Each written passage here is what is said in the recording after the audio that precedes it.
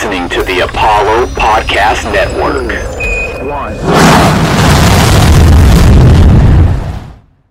What are your names again? My name. It doesn't matter what your names are. You walk around here interrupting the rock, you like you haven't seen the sun in 20 years, you like you just stepped out of Oliver Twist. Please, sir, may I have some more advice, sir? You want some advice? Here's the rock's advice. Shut your mouth. What you want. How about what the Rock wants? The Rock wants you to go out there, take no prisoners, have no regrets, have no fear. Lay it all out on the line. Because if you don't do that, the Rock is gonna find your friend Mary Poppins. He's gonna take her umbrella. Yeah, he's gonna shine it up real nice. He's gonna turn that sumbitch sideways and stick it straight up your candy asses. There's your advice. Straight out of the jabroni beating, pie eating, trail blazing, eyebrow raising, entertaining the globe, never hotter, talking to two rejects from Harry Potter.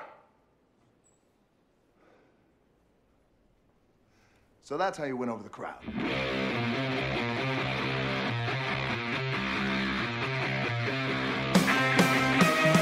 Welcome to the One Take Podcast episode. Holy crap, I didn't even look. 37? 37, episode 37. We are here joined by the one and only Seahawk, Cameron Hawkins, host of the South Congress podcast doing Fighting With My Family. Cameron, how you doing, man?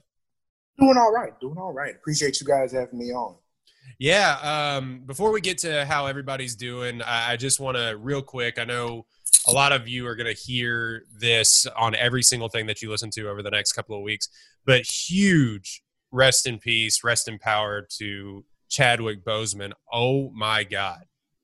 Yeah. Crazy. Suddenly died suddenly to the public, I guess. He's been fighting this disease, colon cancer, for about 4 years, which is incredible considering the art that he put out during that time. But huge loss for the film community. So I just wanted to go ahead and give my condolences. Not that they'll listen to this, but give my condolences to his family, and just want to thank you for some of the art that you put out, man, because he put out some bangers when he was fighting cancer. That's incredible. Absolutely. Yeah, he got a lot of fucked shit up yesterday, too. man.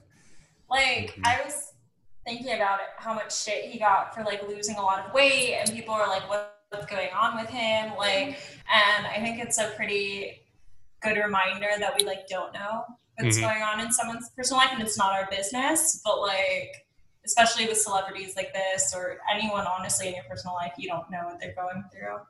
Yeah, I mean, and it's probably not my place to talk about this, but he was a huge champion of Black artists and Black cinema going forward, especially with Black Panther, obviously a huge role in that. But I mean, anybody else have anything that they want to talk about with him? Because it really was, man, that one hit me yesterday. And we talked about Chadwick at length during the Five Bloods, but that one hit me weird yesterday, where it's like, this is one of the more shocking ones. Yeah. Celebrity deaths that I think I've encountered in my lifetime. Yeah, man. Go ahead, Dex. I'm sorry. Yeah, I was just going to say, it had me super fucked up yesterday, man. Like, obviously none of us saw that coming. None of us knew. We couldn't know. But, yeah, like you said, just being a champion for Black art and for Black representation and just giving us so much. You know, we made all the jokes about, he's going to play every single Black historical figure. Right. You know, he played James Brown. He played Jackie Robinson, Thurgood Marshall, et cetera, et cetera. And we thought he was going to be doing that for decades and winning Oscars, and we just all kind of took it for granted. And now he's gone, man. Just can't take people's art or them for granted. No, you can't. Probably the first big like promo work that I ever did at Alamo Drafthouse here in Austin. They had a local comic book shop introduce the Black Panther movies, and I was Black Panther. So, you know, dressed up in the whole garb and, you know, getting in front of people and talking about the value of the movie. And that was, you know, I guess February of 2018. You know, got to meet the guy who was writing Black Panther at the time, Evan Narcisse. He was like a part of our whole promo. And so, you know, me being, you know, 34, you know, other than like Blade, you go a long time without that type of representation, you know, in movies. And so, you know, me getting to get in front of people in this costume and seeing little kids in it, and just knowing, you know, how much money Black Panther itself made, and us celebrating it at the time. I think that's the thing that gets lost. We do this thing where we don't celebrate greatness until it's gone. I'm glad that, like, as a people, we were very much out in front of how important that was and knew what it was at the time. And yeah, just a credit to him for bringing that character to life. A credit to him for, like you said, the Jackie Robinsons, the James Browns, as good as he was in Five Bloods. This super talented kid from South Carolina who has played so many iconic roles in this short period. A shame to see him go. Absolutely. Mm-hmm. And like you guys said, a credit to him because he chose to do it. A credit to him for, fighting through the ailments that he had to create this art. He gave to us more than we can ever give to him. And yeah, rest in peace. Absolutely. It's also awesome we get a posthumous release, because I don't know, I remember when Heath Ledger died, which Chadwick Boseman, Heath Ledger, and Robin Williams are like the three actors that I feel like I felt really genuinely impacted, I guess. I felt sad last night. I was sitting in bed last night. I was like, man, I feel fucking sad. And it's really rare actors make you feel that way. And I think it was Heath Ledger because the same thing with Chadwick Boseman, it was so sudden to the general public. And then Robin Williams, because also it was so sudden, but also just horribly tragic because suicide. Mm-hmm. But I was thinking about posthumous releases and the fact that we get to have Ma Rainey's Black Bottom soon, mm-hmm. which I think is a really powerful piece anyway. But just getting to have that and how, I don't know, I just think there is something especially powerful, after the fact, now that we, know what we're missing, getting to mm-hmm. see some art. Well, if you go back and listen to our Five Bloods episode, we said that he was really good, especially in the ending scene, and that ending scene of the Five Bloods hits even more powerful now. But the thing with, where he's talking Delroy Lindo's character through his cancer diagnosis, which is actually kind of interesting once you go back and look at it. But we made jokes at his expense, so don't get mad at us if you go back and watch it. Those jokes of aging well, those jokes of he's going to play every single African American historical character, and he was going to play another one. He was going to play the first Black Samurai. So it was like. And so things that we're going to be losing with him, especially with roles that he was willing to partake in and flesh out, it's terrible. Cancer, man, I can't stand it. I also hate making lessons out of other people's lives because there's something that feels so cheap about that. If that makes any sense. But it's I think something that is actually really beautiful about Chadwick Boseman's life is fundamentally that he has this horrible diagnosis. Colon cancer is no joke. And he kept signing on to projects and kept doing stuff with this idea. You get this sense that he was just going to keep pushing as long as he was allowed to. And as someone who often stops pushing and has all of her health, it can be, but I'm being serious. I think sometimes that's a good lesson, that it's there are people out there who it's life is not a guarantee for them in the short term, and they're pushing way harder than maybe you are, and that's okay, but it's that you can push. Our good friend, what I mean. Yeah, our good friend Tej put something on Twitter yesterday. It was let me catch a hangnail and I won't type for the rest of the day on my computer. Fighting through cancer and doing action movies and having to maintain the weight and the body requirements, the actually terrible body requirement. We don't talk about that enough. The terrible body requirements that Marvel makes their actors and actresses have is incredible. No chance. Zero chance. I just no. Jordan will not be getting ripped for anything. No. I follow Scarlett Johansson's trainer on YouTube, and he straight up forces her to go below 10% body fat for every whenever she was doing Marvel films frequently. Women aren't supposed to go under 10%. You have massive hormonal problems. The requirements of Marvel are obscene and unhealthy, and you're already struggling with your health, damn. Yeah.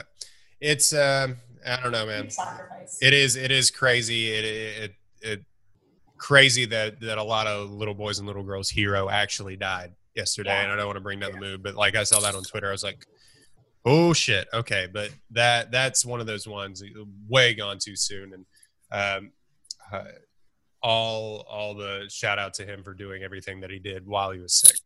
It made me really appreciative of just movies in general. Just 'cause, like, obviously we get on here, we talk shit about movies every week for like 2 hours or whatever, but like any movie happening, there's so many like minor miracles that have to take place to get these things on screen. Mm-hmm. Like Chadwick Boseman fighting fucking colon cancer to deliver every single, film he did as Black Panther, giving us that moment in Endgame, all of that. Like there's so many little stories like that we don't hear about just because of, not everybody is as famous as Chadwick Boseman, but like for movies and like those moments to get made, so much little shit has to happen. So many little sacrifices have to get made. It just made me really appreciative of all of that. Yeah, I had to. I was at a Q&A with Danny Trejo once, and somebody asked him, like, what's the worst movie he's been in? And he looks around and he's like, I don't understand what you mean by a bad movie. Like, every movie has, and let me say this and interrupt, they're absolutely bad movies, right? Oh, yeah. But he was like, yo, I come to the movie, there's a bunch of people on set, everybody's working hard, everybody gets paid off this, people feed their families off this. Like, I don't know what you mean by a bad movie. There's the movies I had the most fun doing, but, just like you said, like there are movies that just aren't artistically and stylistically and ethically good. Like, that's absolutely true about them. However, on every movie set, there's somebody good on set that got to take home some money to take care of somebody. So there's always a silver lining. And like you said, with a guy like Chadwick Boseman, it was deeper than just movies. Like there's and I hate talking work ethic because people take that the wrong way. There's absolutely a dedication to craft. And like you said, there's an appreciation for him, not just from people like us who sit around and talk about this stuff, but from kids who that was absolutely their hero, who they dress up like every day.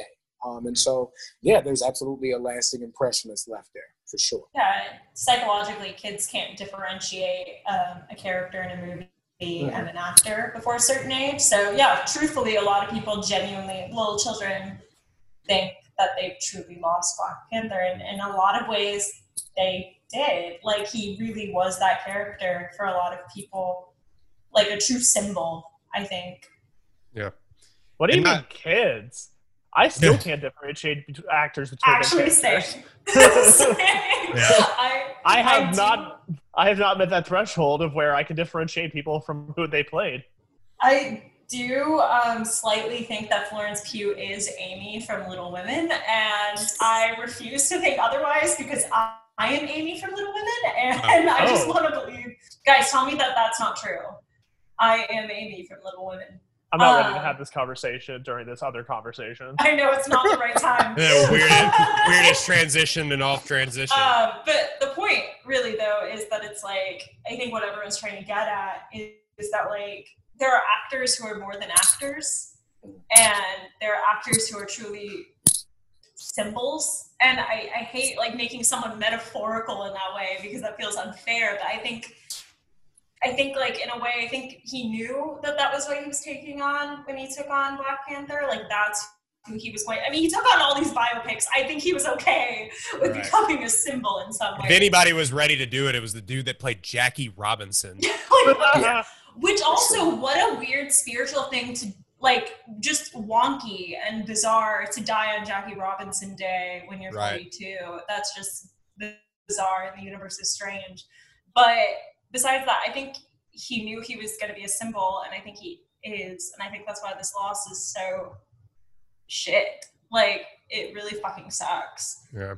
And of course, we always made the meme of do the thing, and he would get tired of it. But at the end of the day, like, there's videos of him bringing joy to thousands and thousands and thousands of people with the do the thing, the Wakanda Forever.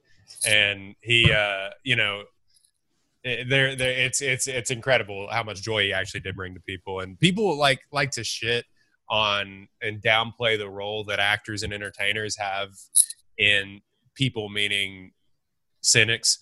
like to downplay the role that actors and entertainers have in society. Oh, you're just an actor, but there is something to be said about bringing joy and representation to millions of people. There's something. It's a thing that untalented people do. Well, yeah. That's what they do. Unhappy and untalented people. Yeah. Like, people who can't do it get mad about it, for sure. My brother sobbed for like 2 weeks when Robin Williams died because Mrs. Doubtfire was the only movie that got my brother through his like divorce. My mom divorcing my brother's dad. And like, it was a movie that made him accept like, my dad could still be a good dad and my parents might not get together, but my dad still loves me. Like, was your dad dressing up as a woman? No. That's also, we have different dads. And so like, it was when my mom was getting remarried to my dad. So my brothers were like, fuck you. Like, let's not muddy the waters. Paul is a drag queen, but that's a separate conversation. Exactly. That's a separate issue. He does jokingly, when he's really drunk, call himself RuPaul because his first name is Paul. So yeah. Sorry? What? Yeah, what? That's my father. Oh, okay. But like, it's just because he low-key really hates RuPaul's Drag Race and he makes fun of me every time I watch it. But well, now I hate Paul. So yeah, it's fine. It's okay. He's a controversial figure. But the point being is that there are actors who give more to us than just acting, and I think a lot of actors also are more than just acting. Like when you're doing a role, it's what you're saying, like not talented people underestimate how powerful a really good performance can be and like altering your life. And like, I don't know, there are movies that still just like have changed me as a person and performances that have changed me. And I think that Chadwick Boseman has some performances that are really life-altering performances. So this is not... It's why art exists. If we didn't have art, a little bit. It's as an escape and also as a medium. But like, I think that, I don't know. We've said all that. I think unless anybody else wants to say anything, I think we've said all that needs to be said. I will say I could probably end it there with eloquently, but it is kind of crazy that Marvel probably knew about this as big of a like 100%. Yeah, I as hadn't big even of a thought about that. Yeah, I just saw that out. Like, why did you keep pushing Black Panther back? And now all of a sudden the revelation is, it's like, oh. There were discussions. That actually makes total sense. There were discussions that he was going to be replaced as Black Panther, and they vaguely hinted that it was a contract issue, but 100% Disney knew. But oh my God. Some level. Knew that chances are. I think this speaks to like how much he's just so iconic. I don't think I know anyone that you could replace him with and it work as well. Like, no. I don't know how they're going to do. That's something I've been thinking about is how are you going to deal with the fact Black Panther very much did not die during Endgame. Sure. So like, because it's like Chadwick Boseman is. It's not Paula, like. So. I mean, it's Disney. Like they'll find a way to rewrite history as much as they want to because they get to call the shots on what's canon and what isn't. Like you talk to Star Wars fanboys, Disney will make anything canon or remove canon as willfully. But it's more of the character connection now. Like whoever will be the next Black Panther, you're not going to be as attached. Yeah. You're not going to see that actor on screen and be like, okay, I'm still in the same universe. I'm still a part of this. It's not the same. And he may be good. Whoever that person is may be great. It may be, maybe better. I don't know. But it's not the same. It's not the original connection. That's what's going to be harder to replace. I feel as if, like, why is it my instinct just because of Marvel doing this a lot? But I'm just like, Lupita Nyong'o is now Black Panther. Like, let's do that. Because she's the only other actor that I feel like could do a good, I don't know. She's part of the canon already, so like, why not? They very well might do that. So, in the history of transitions, of weirdest transitions in this podcast history, fighting with my family. We got to talk about a movie here really quickly. Other than that, how's everybody doing? We doing okay? We feeling this? We feeling this movie? I love this movie. Yeah. Yeah, I was surprised when I originally saw this movie how good it actually was. Right? It's so good. And I should know the South Congress podcast. It's a wrestling podcast. Real quick, tell us what your podcast is about. So actually, South Congress is absolutely like an anti-wrestling podcast. Sorry, I lied. Right? Sorry, I lied. No. But you're fine. You knew what the podcast was when you introduced me, and like nobody ever does that, so that's cool. So no, South Congress, a lifestyle show talking about the goings on in the world. Like I'm sure this week is going to be heavy on Chadwick Boseman, NBA strike, and Jacob Blake. Like that's going to be the stuff that's talked about, right? But no, Pro Wrestling Torch East Coast Cast is a weekly call-in show every Wednesday, 6:30 Eastern, 5:30 Central. Myself, Travis Bryan, and Rich Fan taking calls, emails, and voicemails on questions of the week in professional wrestling. We crossed the 10-year mark a few days ago. Wow. I think I've been on for, it's probably, and it's weird to like, you got to qualify your shows, right? It's absolutely the longest running Black wrestling show in the world. Like it just has to be, right? Because it's been weekly for a decade. Like I don't know if it is, but it has to be. Yeah, it has to be. So but that's where we take the wrestling calls. But yeah, so what was interesting was like when Dex reached out, he was like, "Hey, we're doing Fighting for My Family," and I was like, "Wow, way to stereotype me," because I've never seen Fighting for My Family. I absolutely I avoid WWE movies on purpose so that when I write about WWE or talk about WWE, like I'm not, brainwashed to the point of, oh, this is how they do business, because in a lot of ways it's not. So I avoid that stuff. But Dex is my man, so like I watched it, and like I really liked the movie. I was like, wow, this is really good. And the thing is, knowing the story outside of seeing the movie, like knowing the story beforehand, kind of, how she came up. Like I've interacted with like her dad before, so it's all like, okay, like yeah, this is I know this stuff, but it was good. They did a good job. They absolutely did. Yeah, a lot of it is a little. It's not as accurate as you would expect it to be, but it's a comedy based on their lives, so it's not going to be, or never was going to be. But of course, and throwing The Rock in there is kind of interesting. But we'll get to that in a little bit. Why are you a wrestling fan? How did that start? Oh God, I have a dad. Man. I think we all have dads. I'm not a wrestling fan. My dad. Well, and it's weird. Like I'm from Maryland, right? Yeah. So technically Maryland's the South. And when I say the South, like Maryland is like just far enough south to where that's WCW time. So if if I'm with my dad on a weekend and he's waiting for the baseball game to come on, WCW Saturday Night is on. So that was like the experience of me and my dad watching wrestling. My mother, who is retired Air Force, before she married my stepfather, like that gap between being married to my dad and my stepfather, my mom was a single mom. So even though she has like a military salary, she's like, I need some money. So she worked part-time at the old Capitol Center where the Bullets played. Work at the Capitol Center, wrestling comes to the Capitol Center. So I'm there in the stands watching with her. So it's a thing that just stuck. I'm, I was in middle school when Steve Austin was throwing fingers and DX was saying "suck it." So that's what I come from. I mean, attitude era. Exactly. I'm like a kid, and then I graduated high school 2003, and that's WrestleMania 19 when it's like Stone Cold's last match. So I'm there for all that, and it was just a thing where after I finished college, I'm looking for podcasts and stuff, and I find one, the East Coast Cast. I end up getting in good with those guys, and now I'm like writing about wrestling and talking about wrestling and interviewing wrestling. It's just like a thing my dad liked to do that I just kept doing. It didn't stop. Like that and comic books and Star Trek always just stuck with me. So yeah. That's interesting, man, because I'm not going to say I'm not going to sit here and tell you that I'm totally unaware of wrestling, because it's impossible. Like it's so big.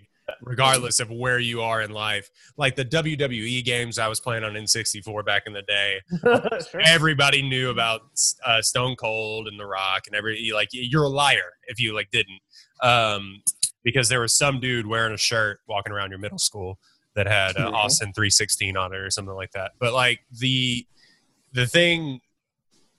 closest I've ever gotten to wrestling was in a gym at a Indian reservation outside of Livingston, Texas. Very, very, very much not the WWE. That's as close as I got into professional wrestling. I thought that story was going like you ran into a wrestler at that gym. I also thought So he like runs into the Undertaker. The Undertaker's like No. The closest I've ever gotten to a wrestling match was in a hot gym in an Indian reservation. Got it. Outside of Livingston, Texas. Boyden got thrown through a table. Yeah. Got DDT'd. I thought your story was like, I was doing bench press and Goldberg asked me to like spot him. And I was like, oh, all right, the story. And then it just ended. No, so Fighting with My Family. Let me read the synopsis really quickly and we'll get into it. I'll just say really quick. I really like this movie. I think we all did. Wow. Fighting what with a my change. I know, it's crazy, but we're still probably going to talk about it. Don't worry, fans of the podcast, that we're going to shit on this movie. A former wrestler and his family, I hope, because it's funny. A former wrestler and his family make a living performing at small venues around the country, while his kids dream of joining World Wrestling Entertainment, or the WWE.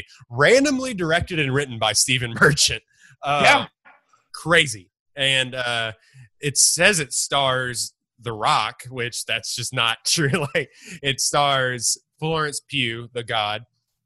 What are we doing, Dex? Hashtag support Florence Pugh always. Of course. Lena Headey, Nick Frost, Jack Loudon as Zach Knight. Also a couple other, Olivia Brimstone as Ellie. This movie came out 2019. It did okay at the box office. Had $40 million at the box office. I don't think a lot of people understood what it was when it came out. Like, is this a comedy? What is this? It was only $11 million budget. Most of that probably went to The Rock. The sushi budget. The Rock and Vince Vaughn. The Rock and Vince Vaughn. That $11 million just goes around moving the Iron Gym. I think he was a producer on this film, if I'm not mistaken. Yeah, him and Danny Garcia were both producers on the film. Yeah.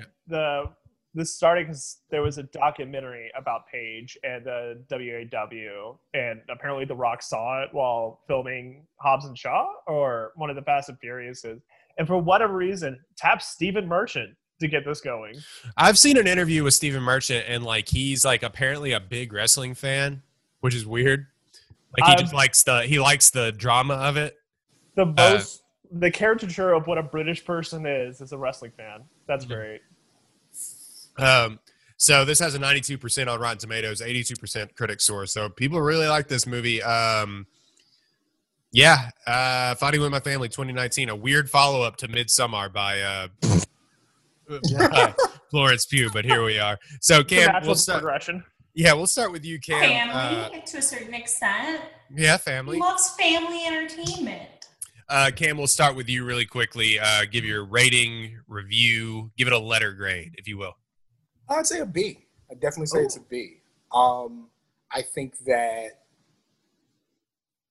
you rooted for the people in the movie. Like the protagonists, you very much wanted to see them succeed. I think that for a WWE movie, and I feel weird calling it that because it's produced by people who were in WWE. They had a bunch of WWE footage and access, right? I think that they did a great job of showing the parallel journeys of the brother and sister. And I thought that was more than I expected from this. Like, you very much felt for the brother. And I know not everybody here is like a super wrestling fan, but what they were saying about him being a journeyman is very accurate.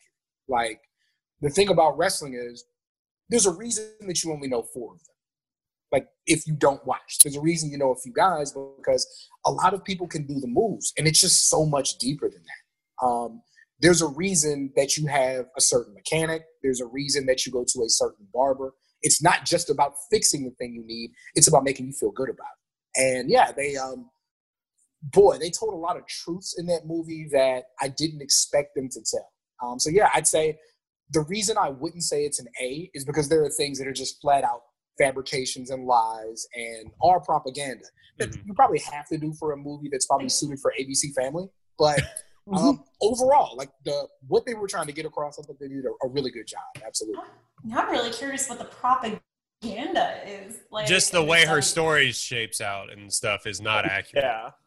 I know that the biggest thing, like the idea that her at 18 was convinced that WWE was all about women showing TNA, and that, oh, this woman made me see that it was actually deeper than that. I was wrong.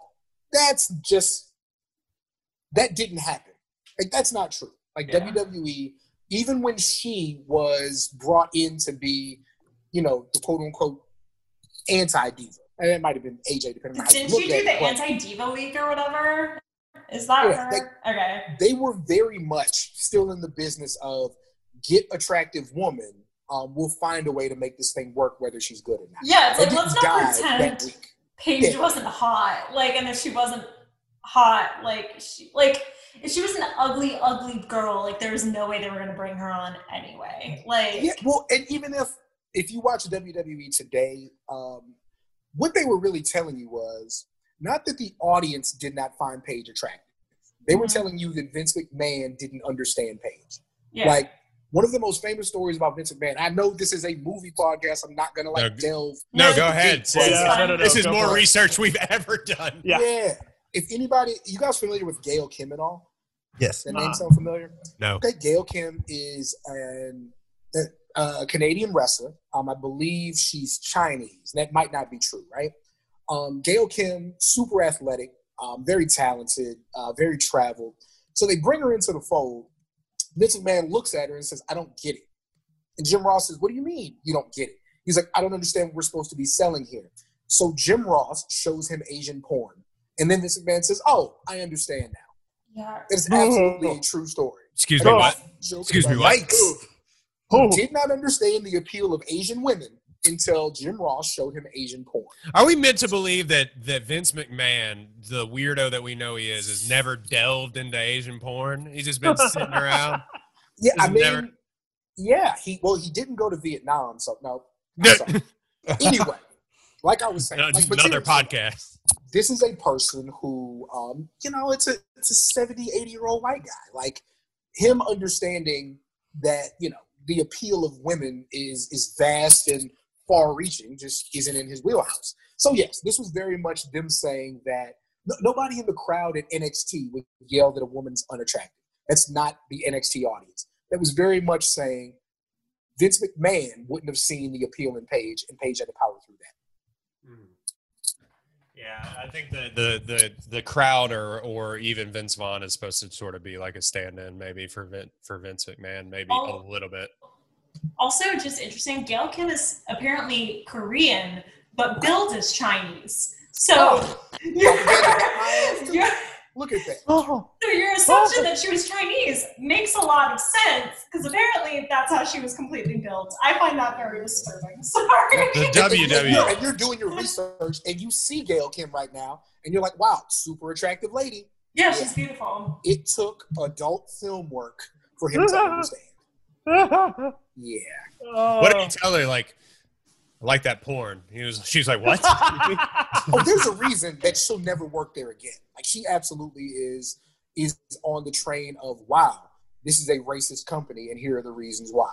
And she probably starts with the large VHS collection that was brought to Vince McMahon. Yeah.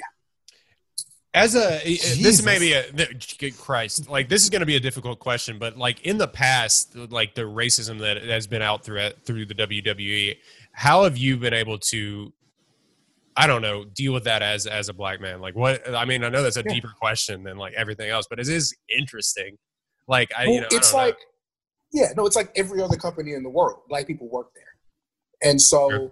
like, I have to decide whether or not I'm going to, let a white man's tyranny stop me from helping a black man feed his family. And that's the breakdown of most things, you know what I mean? But, like, I very much, when I sit down and write, like, I don't hesitate to write about the racism in wrestling and things that need to change. And the thing that I can share is wrestlers feel the same way. Really? Like, wrestlers absolutely will DM me like, hey, thanks for saying it because I can't say it.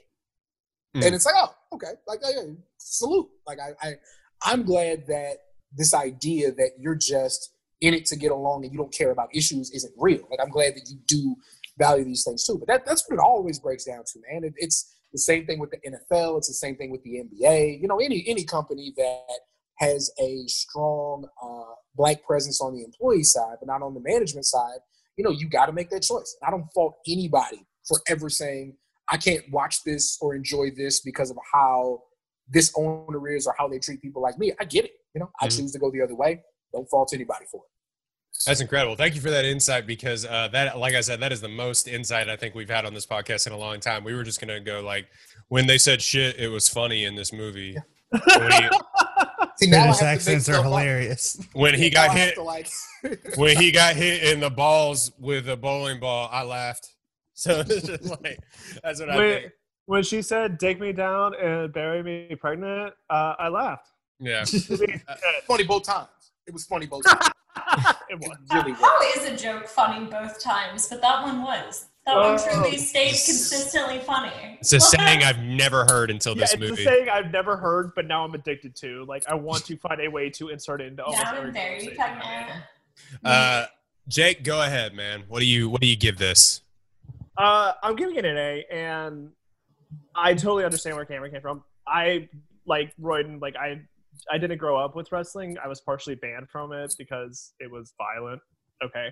So it wasn't a huge part of my life, but as a film itself, like it's good. It's entertaining from start to beginning. There's not a character I don't enjoy. There's no wasted time. Like, this is a pretty short movie. I don't know what the runtime is. Like, I want to say, I can find it for you. Yeah, it's a quick hour 45 probably. You're in, you're out, and they waste no time. So I'm fully invested in it. Hour 48, but like, yeah. In, out, short. And so I love it for that. I will agree, like, it is a propaganda piece, 100%, because the reality is the WWE is terrible to their wrestlers. And while it might be a place where dreams do come true, like, it is a shitty dream to live. And I think almost any retired wrestler will tell you that. And this film definitely makes it seem like the WWE is like the greatest place to work for. And this is like what's going to be, you know, you're going to be the best thing in the world. I mean, Paige, in reality, retired at 25 because of an aggravated neck injury that she's still having. Yeah, like, didn't she, like, break her back or something like that? Like, that you said aggravated neck injury, so I just interrupted you. But something like that. No, but I mean, like she's been dealing. And dealing with injuries that, like, you get from being in a major car wreck. So, and WWE is not helping her in any way, shape, or form because she was a contractor with them. So this is 100% a propaganda piece made by the WWE. So you had to watch this with that grain of salt that this is essentially just selling you into WrestleMania. And really quickly, not to interrupt your point, but the best part in the movie was when her and the girl she's tagging with are practicing the suicide dive, and she goes to bounce against the ropes, and the second time she has to grab her neck. I'm like, oh, okay. So they're paying. So they're okay. That's good. Like, I would not have noticed it. Yeah, and that's the one hard thing about wrestling, that, like, if you don't watch it, like, if you just jump into a match or you jump into a show, you're like, okay, this is good or this is bad. The hard thing is knowing people's career-long injuries, because you look for it every match. Like, I don't know if you guys know who Daniel Bryan is, but, you know, Daniel Bryan kind of had the same issue as Paige, neck injury after neck injury, and he's back wrestling full time now. Every time he lands on his neck, I cringe. Every single time. For sure. But yeah, sorry to interrupt. That was just the great moment in the movie. And I'm like, I don't know how they left that in, but they did, and wow. I've listened to podcasts like Undertaker and stuff, or it may have been, I think it was Undertaker, but he was talking about, like, how he, like, ripped his quad or something from, it's just like from the bone and stuff like that. Like, why the fuck? Like, no, thank you. No, thank you. Good. First, applause to Cameron, because we talk over each other all the time, and he apologized. Thank you for being a kind gentleman. I mean, I won't pretend to know. Fuck your point, Jake. Sorry. What? Thank you. I mean, I won't pretend to know. like wrestlers and all their injuries, but like I do know that they're contractors and they're not getting health insurance, and they are putting their bodies into very dangerous positions. Like we always constantly talk about wrestling as like, oh, it's fake.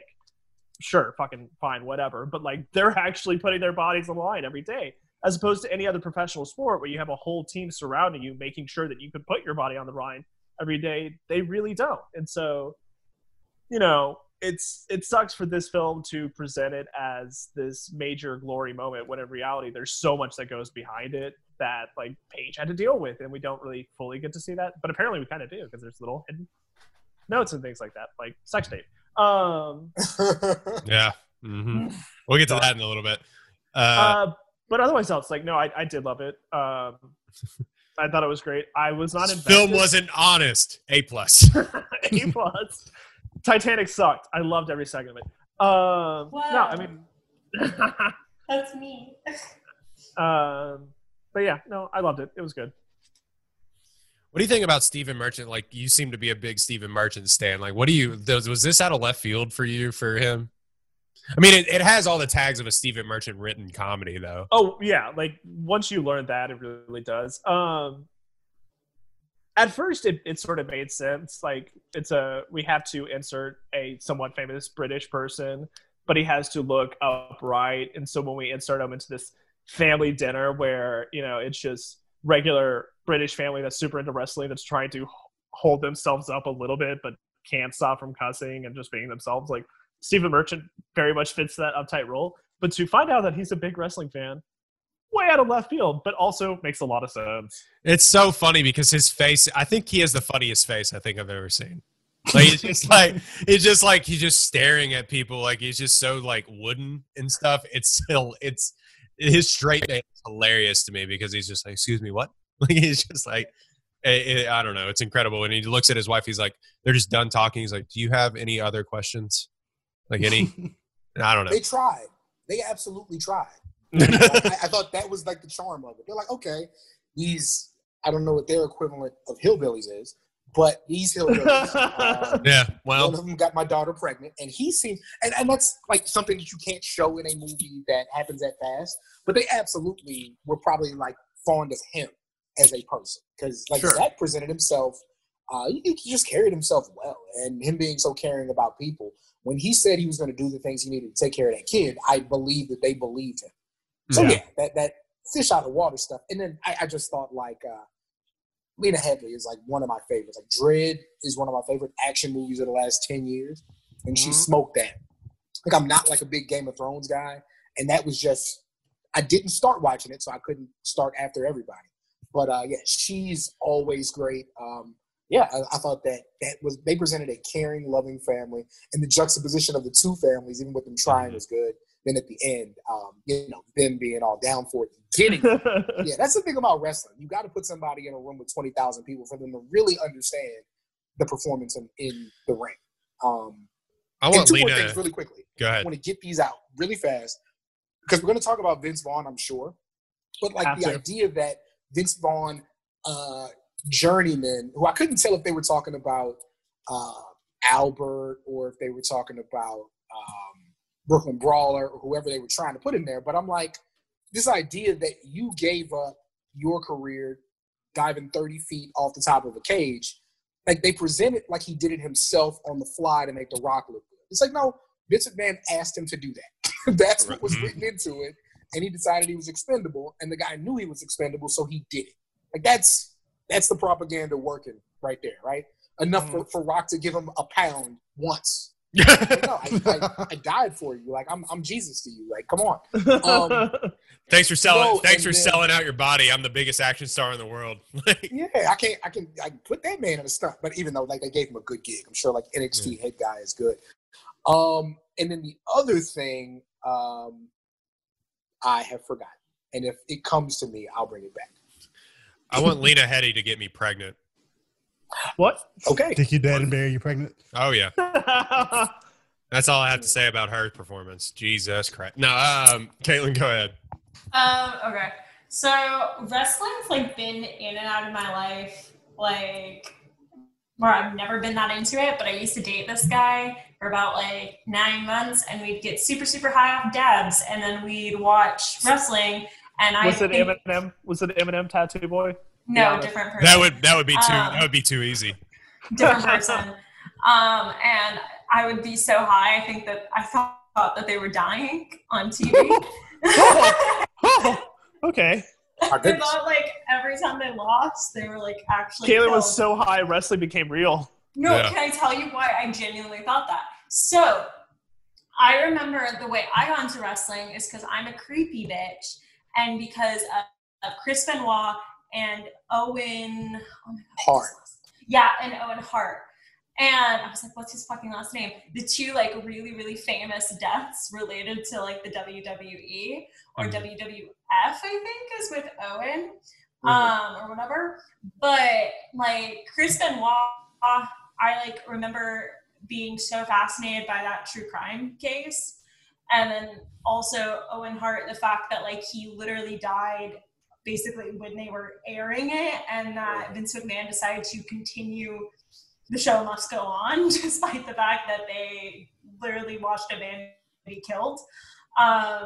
And so I used to have like this really morbid fascination with the WWE. That's why I thought everyone was dying every time I watched like an episode, because I was very much like the WWE is a violent corporation that like murders people. I mean, yeah. Yeah, kind of.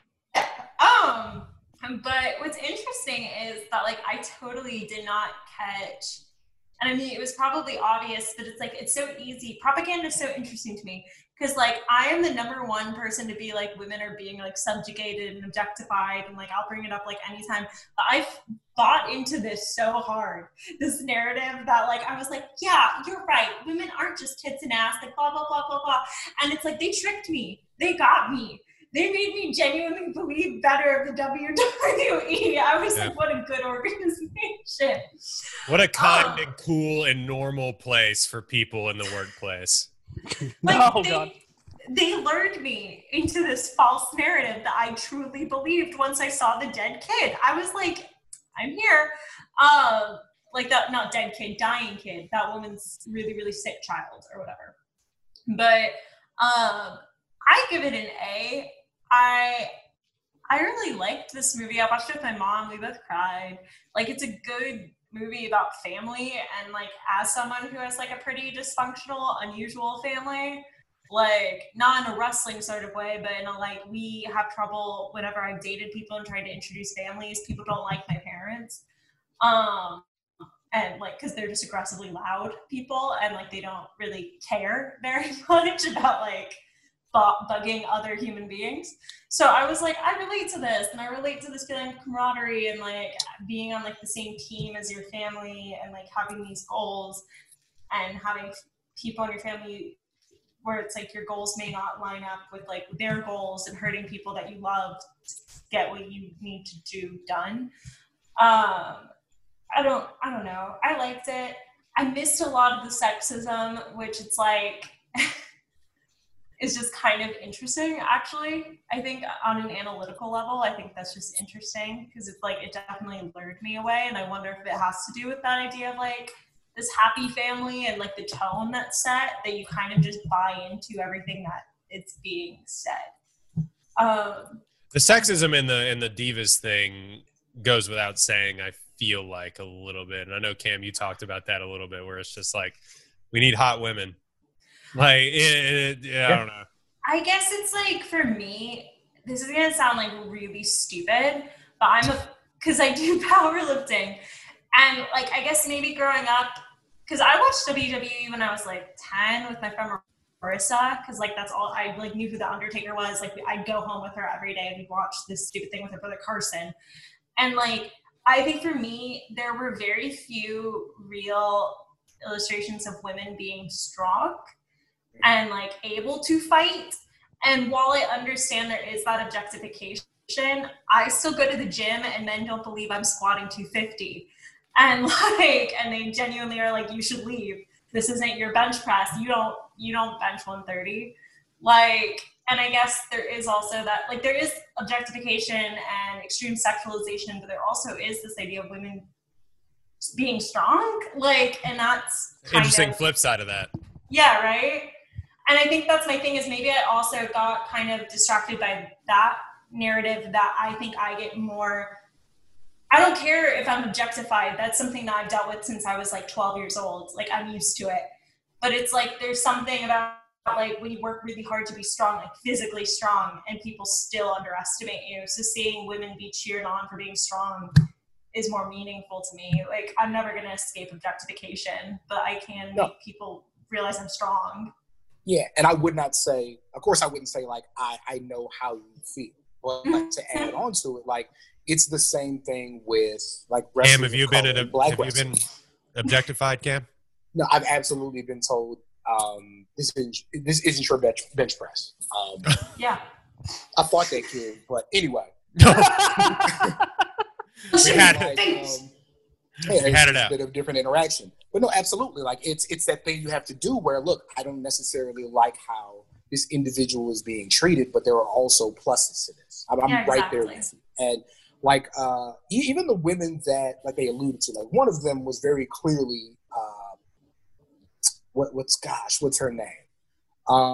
Because they literally had whoever played her in her Eve Torres is who it was. So you know how one of the women wrestlers had kind of the really updated garb. It was like a really kind of long top that would have been like a bikini top, but it cut below her belly button. And she had like the really curly hair. So Eve Torres was a wrestler with them for a long time. As soon as if anybody's Googling right now, when you see her, you'll be like, okay, I recognize the outfit.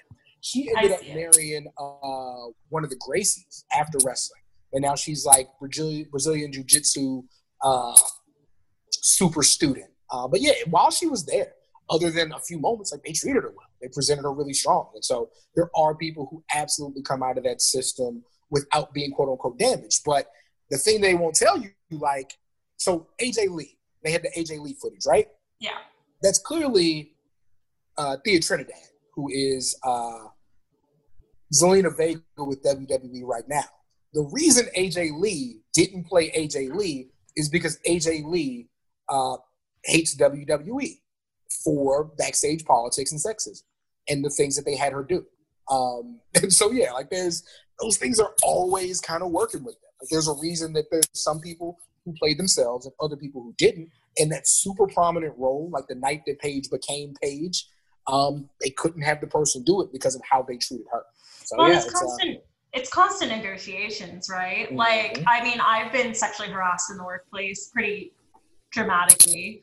Like, had people grope me where I worked, and like that shit like that just happens to women. Honestly, it's like a unfortunately normal part of your life that you just have to, until the world dramatically gets better.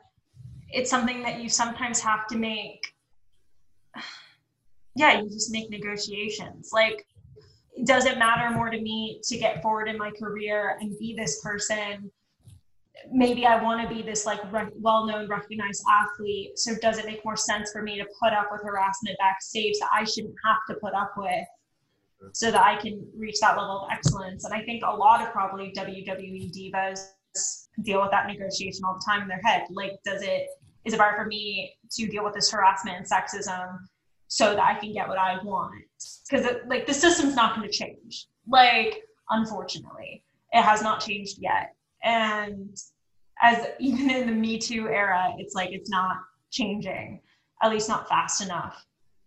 And I think it is one of those things where it's like so easy to say like, oh, these women shouldn't put themselves in these situations, or like blah, blah, blah, blah, blah, or it should be different. And it's like, it's hard to make something different, when it's your only option if you want to pursue a certain career. But it's also like, it's hard to make things different if you just feel like, I don't know, when you're being harassed or when there's sexism, you just feel like totally unpowerful. So it's hard to make anything different or expect anything different. So you wouldn't have squeezed the horn is what you're saying? No, you never squeeze the horn. No, the minute I saw that, I was like, so I'm sure, like, if anyone's ever dealt, like, with people totally always underestimating you in your life, the horn scene, I was like, you never squeeze the fucking horn. It's a fucking trap. They're always trying to get you to squeeze the horn. Like, dude, it's like when I'm bench pressing, some dude will always come up to try to help me out, and I'm like, I got it. Like, fuck you. And it's like, I don't know. That's what I'm saying. Next time you're bench pressing, can I come up to you with a horn? Wait, I'm like when you're like, I have to let like one hand oh, like it is. like, oh fuck! I have no one spotting me. There is no safety. I'm just like, Drop it on your throat. I die. No, I intentionally never put clips on either side because you do the. Oh yeah. Well, other than that, you do the roll. You do the roll of shame. The roll of shame is for sad people who. Dude, the roll of shame hurts, especially when you get heavier. Like right when it hits like your lap, it sucks. Okay, the minute I have boobs and like, because when you're bench Oh yeah. pressing, What? This Damn is dude. face is the greatest guest reaction we've ever had on this podcast. I wasn't ready for that. No, but you drop 130, like you can't make it. You were like, I don't need a spotter, I'm good. And then you drop 130 pounds on your boobs. It fucking sucks. That's why you don't do the roll of shame. You do the tippy top. Yeah. That's safer. I also never use y'all clips are because I fucking privileged. find them. What? I felt like the dad in Easy A when his son was like, "I'm adopted," and he was like, "What? Who told you?" Okay, anyway, I give it an A. I forgot what we were talking about. Is this the Easy A podcast or? We were talking about sexism, and then I brought up Easy A. That's all. I mean, it's Nathaniel Hawthorne. So here we go. A hilariously problematic movie. Dex. Dex, It's go. Yeah, problematic it as is. fuck. It is your turn, my guy. So yeah, You following like this up movie. all of that deep commentary, yeah, I just fucking like the movie. It's a good movie. It is a good movie. Like we're all gonna like. Normally, we all shit on it, but it is a very good movie. It's good. Yeah, I was an A at first. Y'all have talked me down to a B plus. Just listening to y'all discuss this, but so I give it a B Excellent plus. salesmanship. Yeah, it just reminded me of all the things that I liked about WWE. I was a huge WWE fan growing up. I was born in '95, so like I caught the end of the Attitude Era. Like as I was like developing memories and stuff like that. Obviously, I was around for a lot of The Rock's run. I still quote The Rock a lot. Stone Shut up, Cold. bitch. It doesn't matter what you think. The Rock got bars, man. The shut up, bitch is the funniest reply of all time to anything. It works in every situation. Every single time. I like how he Yeah. included that scene just to make himself look cooler. Like this, what this is really propaganda for is The Rock. This Yes. is Rock propaganda. This Worked movie, on me. this movie came out in 2019, and it closes with a slide letting you know that The Rock had a successful career long after he retired. Like, it's not like nobody watching this did not know who The Rock was. I remember That's like, such my a mom- Stephen Merchant thing to be like, he's fine, he's doing okay. my And mom so was you know, like, the blind kid did make it as a professional wrestler. Yeah, that's That was No name. was a real like kid? they say it was a real kid. I'm not familiar with him, but yeah. So you know, the blind kid made it. They could have put a name on him. Could have gotten him a couple of more dollars. Yeah, That's they what were that's just what like they said. they were The just blind like, kid. yeah, he's around. I He's still really here, hope- still blind. I didn't check, but I hope why? he's credited as Blind Kid 1. Even though there's no other blind kids, I hope he's Blind Kid 1. Oh man, no, they should call him Blind Kid 3, so that you have to go back and watch the movie and try to find like Where's the third doesn't one? quite make it The like blind their kid. bearing. Yeah. You find out Blind Kid 1 was one of the guys he beat up in the bar. He was just throwing phantom punches. Great. The guy that caught the pool ball to the face is now blind kid man. number 2. Wait, Dex, did you say he's still blind? He sure is. Like, yeah, Oh my goodness. that's how that works. The Formerly ending credit Blind is Kid like, 3. The ending credit is he made it as a professional wrestler and is still blind. I mean, that's what it felt like though. Reading that, it's just like, yeah, there was a real blind kid, still wrestling, still blind. Like that's what it felt like. I don't remember exactly what it said, but In still. case you were wondering, still can't see. There's a blind side too, and it's about the blind. Oh no! Man, I gotta look it up. I wonder how woke this movie is. I wonder if the actor that played the blind kid was really blind. There's no About way. it. This is a Christmas Prince 2 scenario. Yeah, we're gonna feel real bad if we're gonna have to cut this part out of these. But yeah, like I said, I was a big WWE fan growing up. I'm still like WWE adjacent, like following Cam and like some other wrestling Twitter folks. I still like know who a lot of the wrestlers are. I know some of the storylines started going on. I know about some of the drama in the other promotions like AEW and TNA and all that kind of stuff. So yeah, watching this movie just really reminded me about like what I like about all of that stuff, kind of the spectacle of it all. The athleticism and stuff, and obviously just like recreating moves with your cousins or whatever, when they'd spend the night or something like that. So yeah, just watching this movie, it gives you all of that. Obviously, it kind of glazes over some of the other stuff, like y'all mentioned, like the sexism. I mean, obviously, I grew up watching like Trish Stratus and Stacy Keibler wrestling Gravy like every Monday night. So there was a whole lot of objectification going on. Jesus. Bra and panty matches and fucking strip poker nights and shit like that. Bra and panty matches. I remember those as a kid. Oh my god. Yeah, there was so much. It's so bananas that this is $1 billion industry. Holy shit! Why is that bananas? It's just nuts. It's just nuts to me that enough people were just like men ruled the world. So much of the stuff they got away with, like in the 90s and 2000s, it's like holy shit.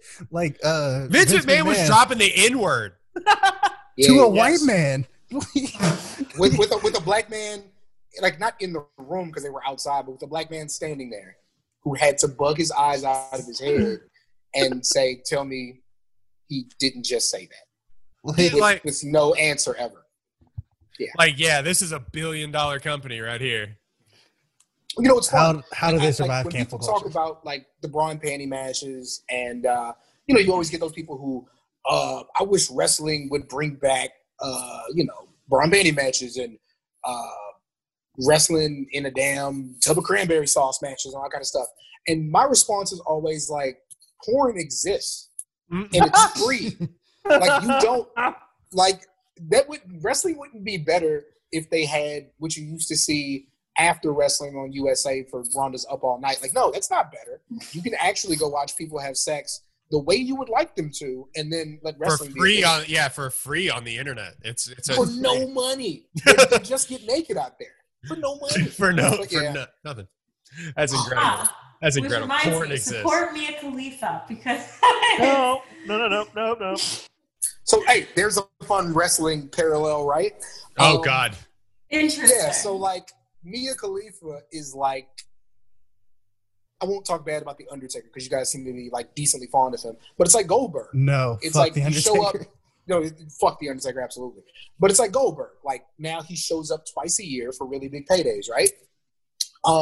And so a Bella Danger would be like AJ Styles, wrestling all over the world for years and years and years and years and years, just because she really likes the Mia crowd. Khalifa is Goldberg? Mia Khalifa's Goldberg. Is that what you're saying? Absolutely. You can't tell me your favorite Goldberg match. You can just tell me he looked really good when he was doing it. The only thing I'll argue is that Mia Khalifa keeps publishing her tax at like her how much money, her income every year. And when she did porn, she literally made absolutely no money, and she makes no royalties on her porn. So she made who's very paying for little. porn?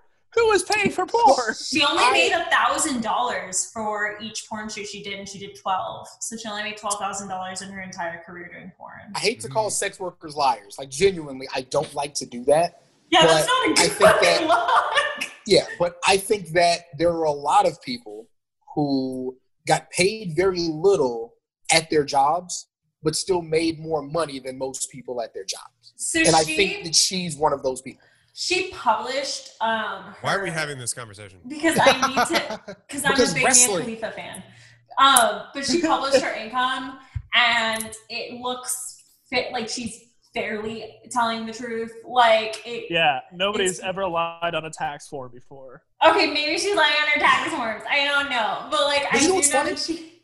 like I'm also a very big Mia Khalifa fan. Like I think for her to flip porn into all these different avenues, I think is super impressive. And I think that she was on fucking Robbie. Yeah. You have to present yourself in a way, like the amount of effort it would take and the amount of professionalism it would take for you to go into a company and say, hey, here's this thing you know that I do and have done very publicly, but if you let me get into this other area, I can be successful for you. Well, and she wasn't allowed to have.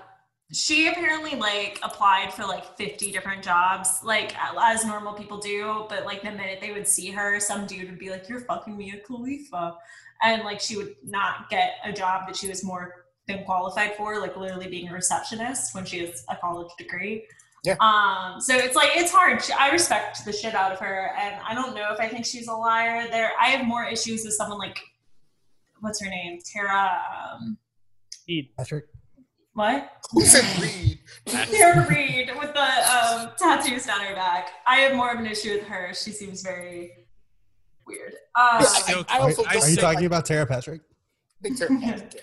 Her lying on her taxes does not make her a bad person to me. Like me believing her or not with that. Again, I think that she's done some amazing things from a position that they don't allow you to do amazing things from.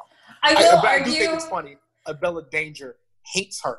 And Abella Danger would literally do porn for free. She would go on set for a cheese sandwich and work her ass off every day. They used to call wrestlers who didn't really make money ham and eggers because they would give them a sandwich after the match. She's absolutely a ham and egger who shouldn't have to be. Like we'll give you money. You're good at what you do. No. She's like, no.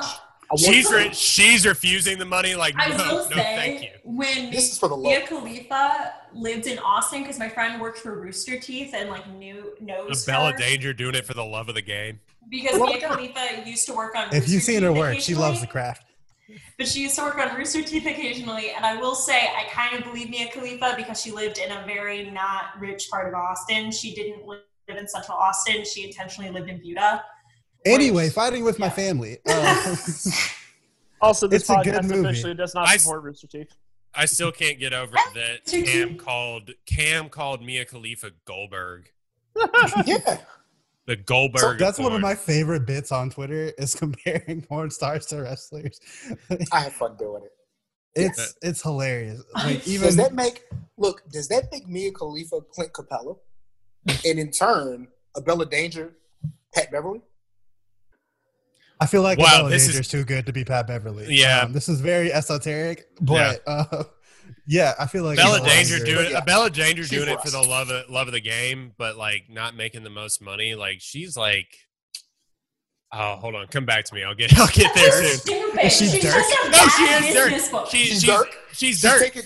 She's taking hometown deals left and right. So she's just bad at her job. That's all it is. She's just not good at making money. Absolutely not. No, she's making no money. That means you're bad at your job. It doesn't matter how well you perform if you're like never getting paid. No. And guys, I don't think she's not getting paid, but she would do it for free. Like she said that. I do it because I like it. It's like she says that, but it's still like, please pay me $15,000. Yeah, I'm begging you. Yeah, give me my money though. But it sounds nice. Yeah, man. But also let me do it for free. I'm kidding. Please, no, pay me. Can I finish my damn review? That was this is a tangent. Review? That was talking porn with One Take Podcast. We are an hour and 5 in, and Dex hasn't finished his review. Dex, I'll finish make your this review. quick. No, don't. You don't have to because we just hijacked your entire thing. Yeah, like just kind of watching some of the very kind of glammed up version of some of the background stuff that goes on in WWE. Some of the training stuff is how hard it is without, they give you as much as they can about how hard it is without like making themselves look like an absolutely awful company, which they are. So yeah, just kind of that struggle. I really appreciated watching her journey, even though it's only an hour and 48 minutes in. You get a whole lot of growth and development, and you see this really cool journey from Florence Pugh. It's Florence Pugh, and I love her, and she's great, and everything that she's ever done. So yeah, I give it a B+. I fucking loved wrestling in this movie reminded me of why. Florence Pugh is the shortest person on the planet. Starting point guard on my all actress team. Oh yeah, She is not 5'4". It is a lie. The big time lie that 5'4" is not tall, you guys. I know, but she's not. But she's not 5'4". 5'4" is still considered a petite size, like in women's clothes. Like that's still considered petite. She's She's 5 missing foot. the joke. Keep moving. Just keep moving. I'm not missing the joke. Y'all just don't understand women heights. Keep moving. Dex thought I was like 5'9". I definitely didn't think you were 5'9" because I'm 5'10", but You thought I was tall as shit though, and I'm like. I thought you were taller than our very short friend. We are Dex recently learned that he has short guy energy, so we're going different. Oh, I do love mentioned to one of the writers of Full Circle said they ran into Dex at New Mutants, apparently the most average movie of all time, according to Dex. Also, Yeah, it's the most okay movie of all time. and he said ran into Dex, real cool guy, way taller than I thought. Like shit.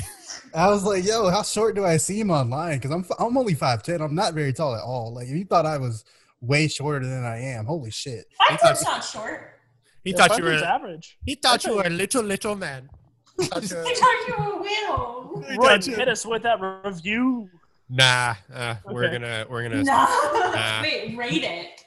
No, I give this movie a B+. I'm right there with Dex. This movie was delightful.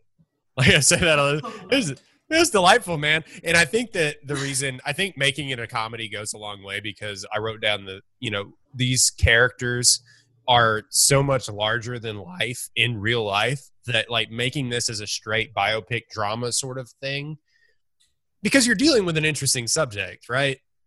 Like it's making it a straight biopic sort of thing wouldn't have worked as well as I think that this did. And so with Stephen Merchant at the helm and obviously having The Rock in there and big things like big characters like Vince Vaughn and strong actors like Florence Pugh and Nick Frost and Lena Headey, like having them all in there really made this movie go a long, long way, because the subject is like, I think you could have made this movie about anyone other than Paige, maybe because their family was so crazy that like it goes a long way. But Paige's story is not any different, I feel like, than any former Divas champion. Like technically, like I got into the NXT rather, and then I won. That part of the story I feel like is sort of the same. The part that I wish we had a little bit more of before she went to Florida and everything, and Vince Vaughn carried that part of the movie. I think Florence Pugh was like the 5th or 6th best part of this movie, and we stand our queen, all hail. But like, I think she was the 5th or 6th best part of this movie. I think Lena Headey and Nick Frost. Jesus, I'm dying. I think Lena Headey and Nick Frost had really great chemistry. I think they were fantastic. I think this was the most honest and like natural The Rock has been in any movie, like in forever.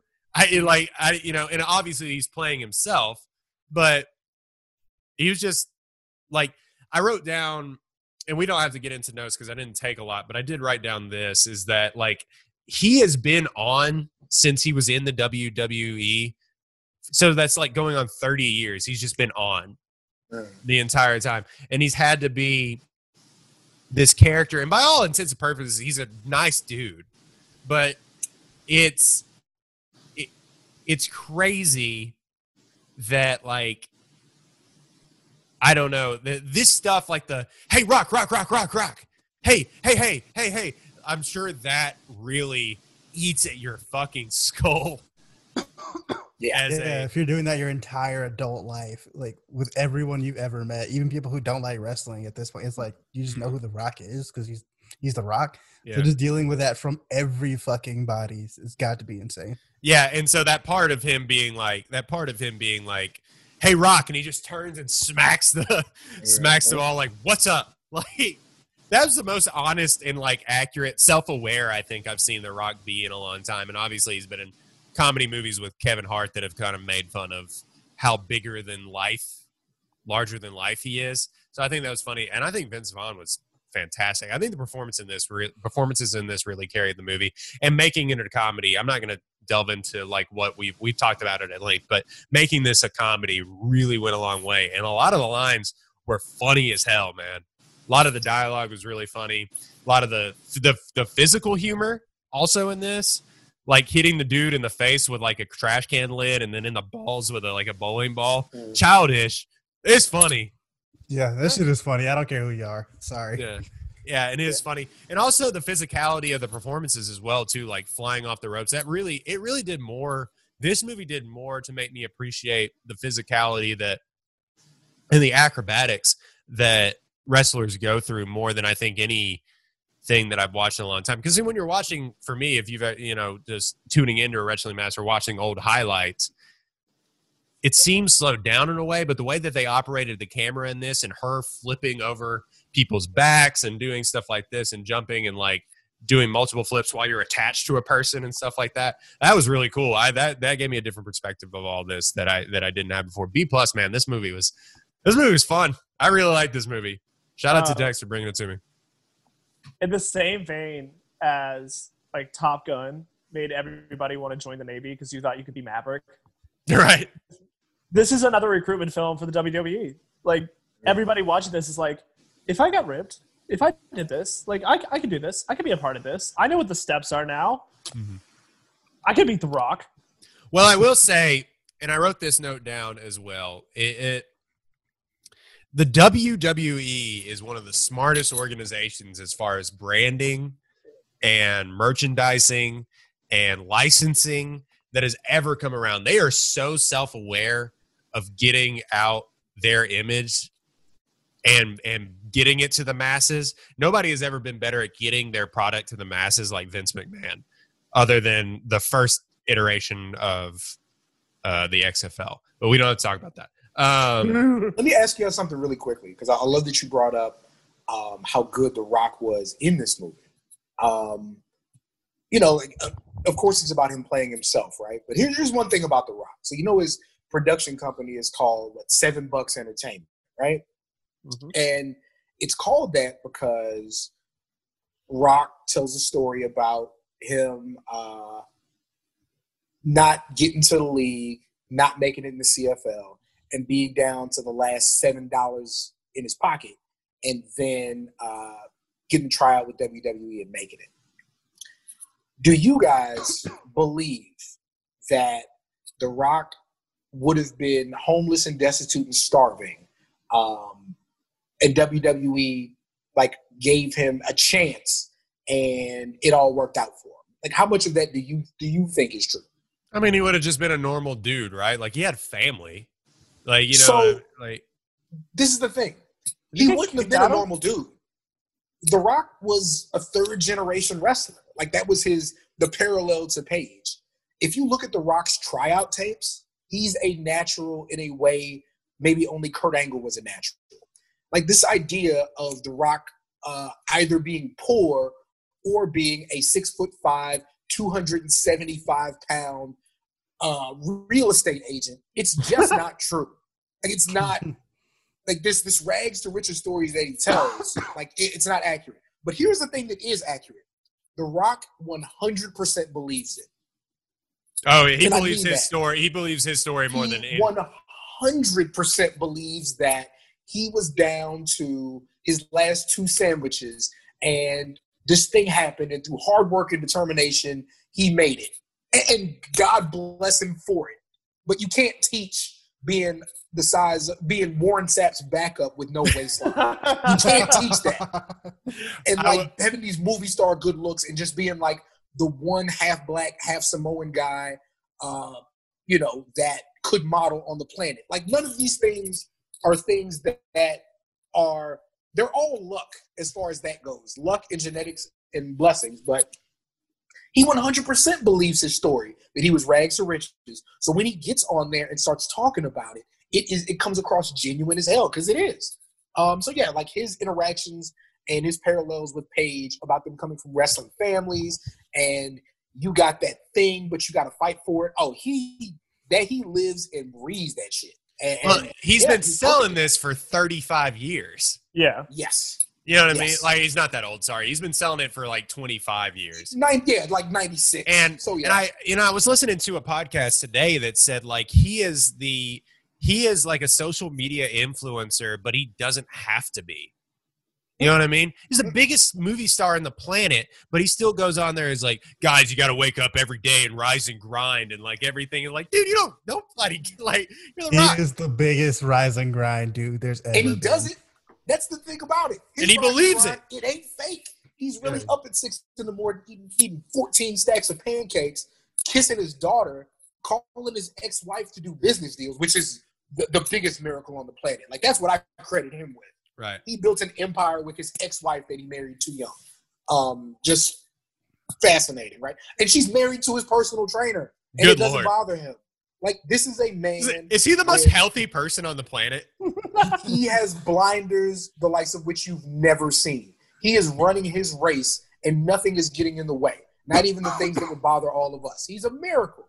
But yeah, like, so him playing him is when you're going to get the best out of him. And I know I took us on a long tangent, and I'm sorry. No, it's great. Like that was very good fantastic. point. That's a very good point. I did say, I took down the note. It's weird that, I mean, this movie doesn't get made without The Rock. Let's be completely honest. Like, his connections with the WWE as well. Like, maybe Stephen Merchant's able to make this because he's a pretty big Hollywood name too, but like not as big as The Rock. But like, it's weird that The Rock interjected himself into this story, but I don't think you get the kind of talent in this movie if The Rock isn't in it. Like, or if he's not the producer as well. And like I said, I think it's the most honest. Like, you don't get Vince Vaughn and like Florence Pugh and all these people. Like, if The Rock isn't, The Rock's producing and is in this movie a little bit. You know what I mean? Like, you don't get. I mean, you might get Florence Pugh. It's not like she was like lighting it up at this point with major like True. box office. Bang. Yeah, you'd probably get Florence Pugh, but you're not getting Vince Vaughn. You're not getting Lena Headey and Nick Frost. Like, you know, like it's not.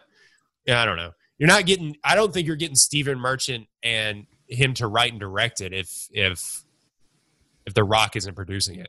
Yeah, I agree. Cam, something I wanted to ask you about. Yeah. But really quick, let me ask you first. Who's Florence Pugh? I'm 34. Like, I know who she is in the movie, but like, what's the thing I should know her from?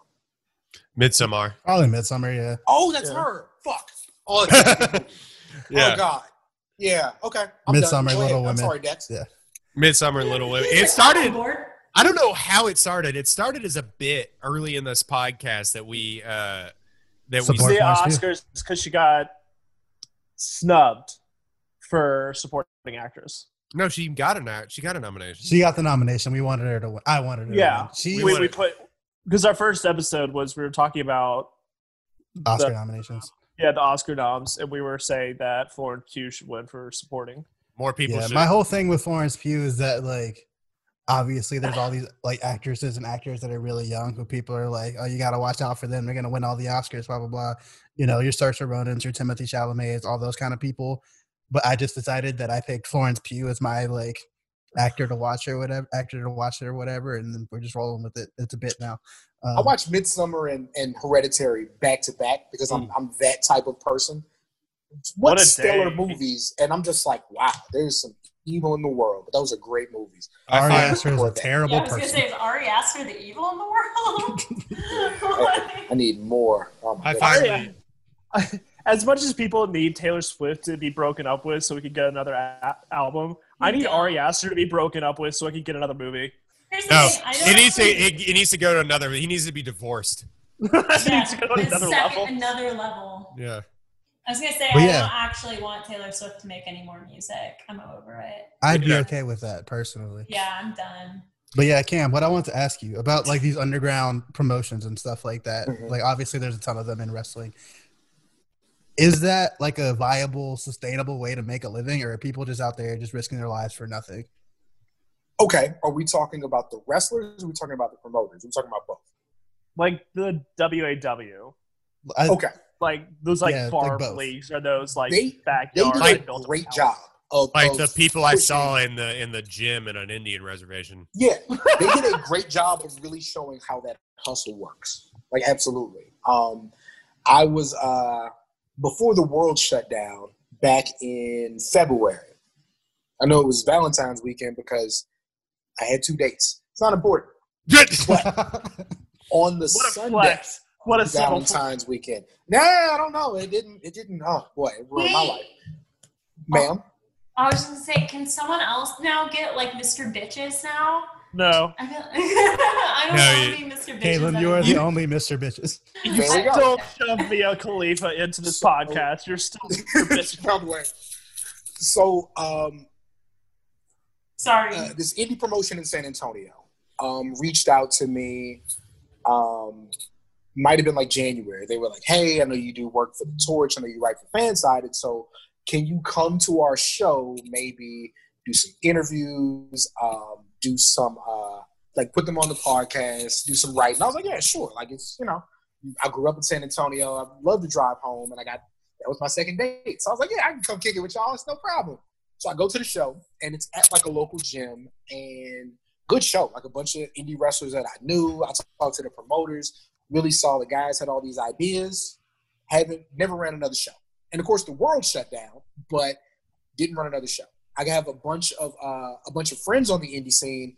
WrestleMania weekend is when all the smaller promotions run their shows in the same city that WrestleMania is happening because you have nothing but wrestling fans in the town. So Thursday, Friday, Saturday night, you run your show because you can get people to come in. A bunch of those promotions fell through because WrestleMania didn't happen. Like the indie wrestling scene is very much, do you have somebody who has their own money and do you have people who might be willing to work for a little bit less than what they're worth to make this thing work? Like it's sustainable, but it's very difficult. Those things come and they go. Like right now, there are promotions that I have friends working who are running shows in Indiana, running shows in Jersey. Because if they don't, those promotions die, So, and we were talking about in the face of a pandemic. Outside of that, and I certainly don't want to make light of a pandemic. There are people losing their lives. People I care about have been affected. But it's always an emergency for these promotions, man. Like they have to hustle and grind.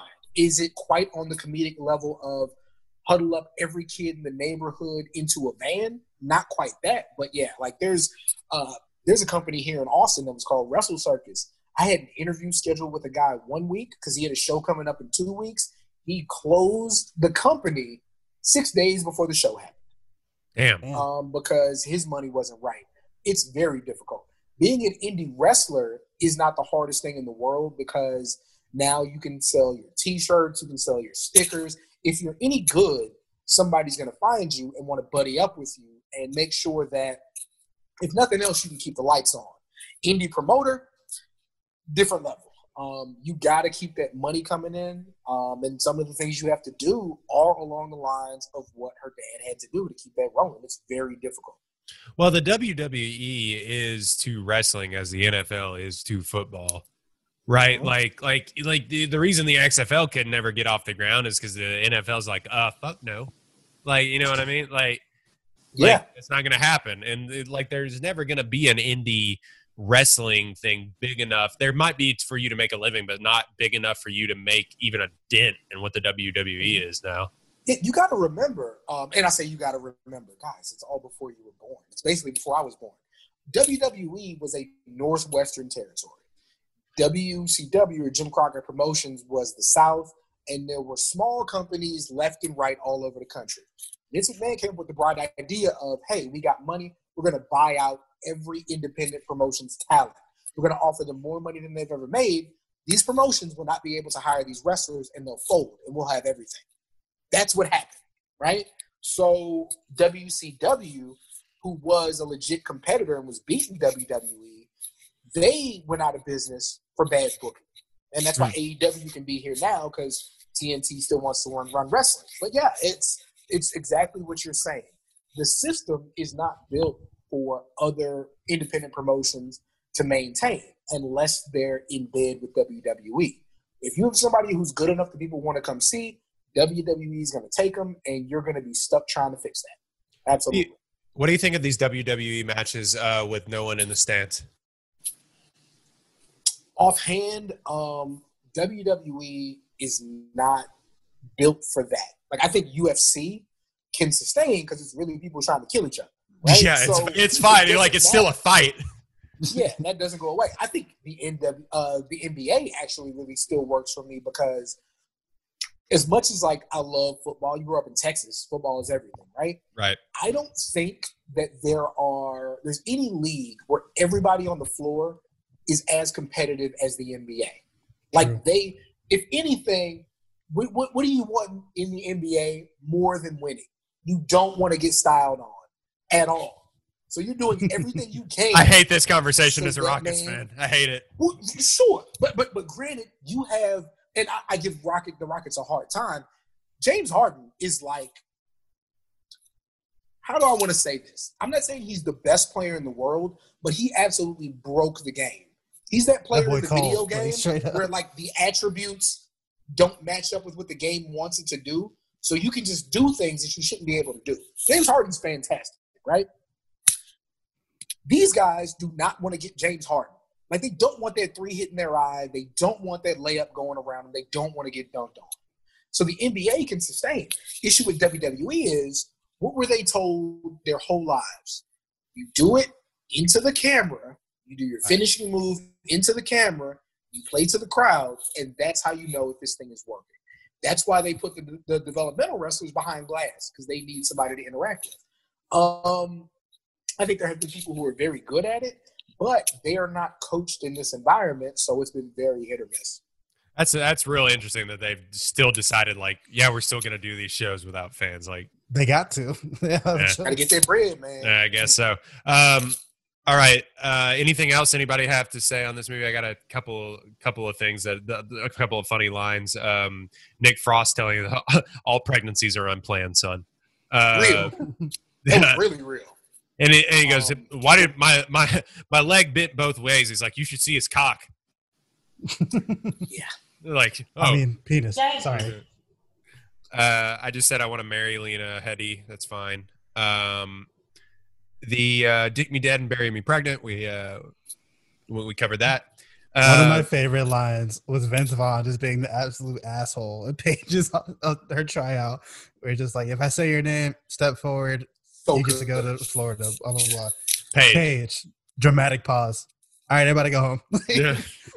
I do. Cold. Vince Vaughn was really, really funny. He just looks at that guy in that short guy in that purple suit. He's like, that's your salad. That's what you mixed up in a bowl today. You ever do a push up? You know what one issue is, though, really quickly, like, and again, Vince Vaughn, who would Vince Vaughn be? I'm trying to think. Vince Vaughn is like Jerome Bettis, right? Absolute Hall of Famer.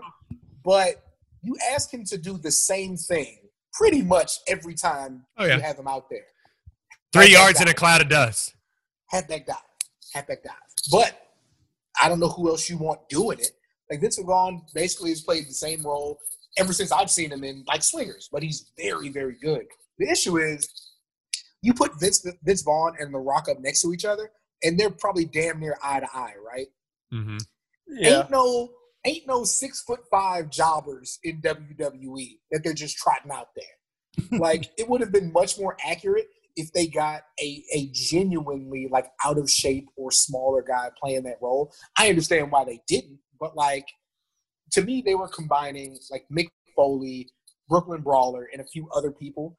Like, Vince Vaughn is still, like, conventionally good looking to the point where I don't believe that guy was the jobber that they let Rock throw 30 feet off of a cage. They're not letting The Rock throw another 6'5" man off of There aren't, like, Mick Foley wasn't like a small guy, but he was, 6'1", 6'2", out of shape with an ass wide as my TV. Like, there's a reason that he was the dude to beat on.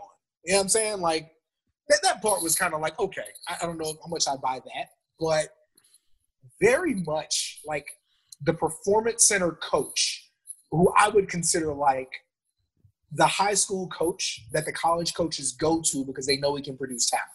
Like, I thought he was very good in that role. Like, like you said, you get the right director and you get the right producer, you can kind of get anybody.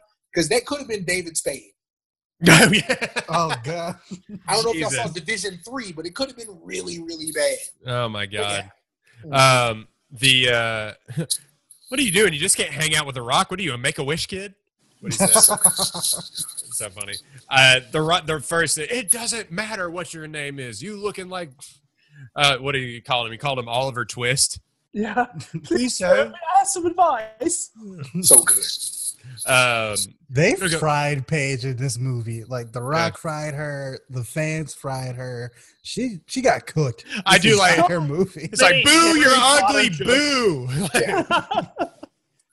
I'm gonna take a broomstick and shove it up your ass all the way back to Harry Potter. Just a boo, you So dark. stink. Boo, you stink. Ozzy Osbourne, sing us something. I know Yeah. nothing about NXT, but those events cannot allow hecklers. Is that a thing? So Wrestling, right? I'm glad I get Maybe? to share I don't information, know. right? So you guys know who Sasha Banks is at all? Yes. I do, yes. Sounds Okay. familiar. So Sasha Banks, main roster WWE wrestler. Depending on who you ask, the best Continue, women's I'm gonna wrestler step on away the for a second. planet. Yeah, she's Snoop Dogg's cousin, which helps, right? So Sasha was in NXT for a while. Maybe has the best NXT women's match ever. Maybe the best NXT match ever with her and Bayley doing an Iron Man match, like a 60-minute match. But one thing that happened to Sasha while she was wrestling, the crowd started chanting every week, Sasha's ratchet. Yikes. They've never chanted that in anybody else. So, like, you have to look at the information and say, oh, it's because she's in front of a crowd in South Florida and she's black. And there's really no other way to go about it. Like, she doesn't have, like, what you call ghetto mannerisms. She wasn't out there in, like, cheap gear that pretended to be, like, rich gear. She wasn't talking with a cadence or with a vernacular that would be considered like ghetto or hood. She was just black. And they decided to do that. So heckling on the level of you're ugly, go away, they would definitely walk you out of the building. But heckling on the level of, oh, everybody's saying it, and we might have all white management backstage who might not know what this means, yep, we'll let it fly. So there's levels. There's absolutely levels. Yeah, and I imagine it's worse for the women too on NXT and just in the WWE in general, as far as, you know, the group thinking people getting out of control, saying some wild shit. Yeah, I think while that scene was funny, like just kind of just the things they were saying were hilarious. Like I can definitely see how in real life, like some of the shit that WWE fans would say would like really fuck people up. They did a good job, though, of even though she didn't get her comeuppance then, when they had her practicing on the mic with Vince Vaughn, and he would say something to her and she shoot something back, I'm like, okay, there's at least a little bit of redemption here for what happened. Like I'm okay with that. Yeah. This movie's so good, man. I like this movie so Good much. movie. Like, I'm telling you all these bad things about why it shouldn't be good, but like, no, they did a really good job. Like, you don't expect the acting to be tight. You don't expect the story to be tight. You expect weird time jumps. You expect them to make it look easier than it is. And granted, for a movie that's under 2 hours, they didn't really show the rigors of NXT. But Paige was in NXT before NXT was like a studio show that you could see every week. So I was kind of okay with that. But like, what I would have wanted to see was, I wanted to know how Paige interacted with people outside of wrestling. You know, like, you have that scene at the beginning of her, you know, at the swap meet, for lack of a better way of saying it, because I don't know what they call it over there. But it was like, the mean girls don't like wrestling. But I'm like, damn, I know this girl had some friends that she didn't see at work. Yeah. Like, I want to know, like, what that's like. And then I understand why, but it would have been nice to see how she interacted with normal people in the States. as opposed to just her coworkers. You know, we definitely could have got some good jokes about like her being British and saying random British shit in America and just people laughing. That would have been good comedy. That's always funny. People just fucking with her, like, okay, I get down with you, like you're cool. You know, they fried her ass whenever they were like, you don't even know the first thing about us. I was like, oh shit. Yeah, and it was like, I just wish she would have been like, now I know the first thing about you. Like, because I know what management saw when they signed you. I do know the first thing about you. But maybe let's delve into the third or fourth. Like, we can talk about that. But, like, it's weird that it's like to imagine that they didn't absolutely treat her like they put her in a burn book, and then we have to turn around and watch her feel sorry for them because they're going through some things. It's like, no, y'all really did this. Y'all really did, like, exploit her and treat her bad and make fun of her. But now, like, she should feel away. Okay. It is interesting to me, the finale of the movie when she wins the belt, maybe the least exciting I think I ever was for that, like, because I knew what happened, because it's just like she didn't, and I know they did it on purpose because she was nervous, but it was also, I just had to say this, like, also she didn't say anything, and then they started fighting, and then it was like she won. Yeah. Okay. Yeah. Watching it live was dope though. Like I was actually at WrestleMania 30. So I was in New Orleans the night before. And then I think we flew home in time enough Monday morning to see the match. But yeah, it was the way it was presented on TV, it was a really cool call. Because AJ had been running roughshod. Then you get somebody from the boutique league, NXT, that's supposed to be cool. And they went out there and put on a really good match. So it was better in real time than it was in the movie. Absolutely. Yeah, it's kind of weird how much they undersell. It was like the last 10 minutes. They're like, and she won. Like, I guess. Okay. Also, very weird of them to give her stage fright, because the real match, she actually did have a conversation before the fight. Yeah, I looked that up too. Weird. Yes. Very weird. Paige was very much like in her zone the whole time. Absolutely. Because she was like, I'm just here to, like, congratulate you. Like, that's, like, her whole thing when she had a spiel. Like, it had, like, a plot. Yeah, it was like she was actually good. Watching it on the movie, you're like, oh, she's still kind of trash. This would be really awkward. That's a weird... I'm sure they did that for that motivational, inspirational, but it's still just like... That's but it doesn't weird. make sense for wrestling, because the wrestling is about, like they've said it the entire movie, is selling it to the crowd. So she can't do the one thing. Yeah, exactly. And then, but at the end, when she wins over a long-time Divas champion, the longest apparently running Divas champion, that when she wins, they're not going to boo her. Like, I feel like if she didn't come out there and, like, sell it, every dude bro in a tank top out there would be like, no! Well, You also, gotta imagine, like, on a stage like that where millions of dollars are flowing through that arena, if that really happened, where she just shows up, doesn't talk, wins a wrestling match, and then it's like, all right, thanks guys, bye. I have a quick question. So pissed. Would they tell her about a match the day before the match? Where she would Yes. name? The Really? answer is absolutely yes, they would do it. The thing about Vince McMahon is, like, he's very mercurial. Okay. It's what he wants in the moment. Things change day to day.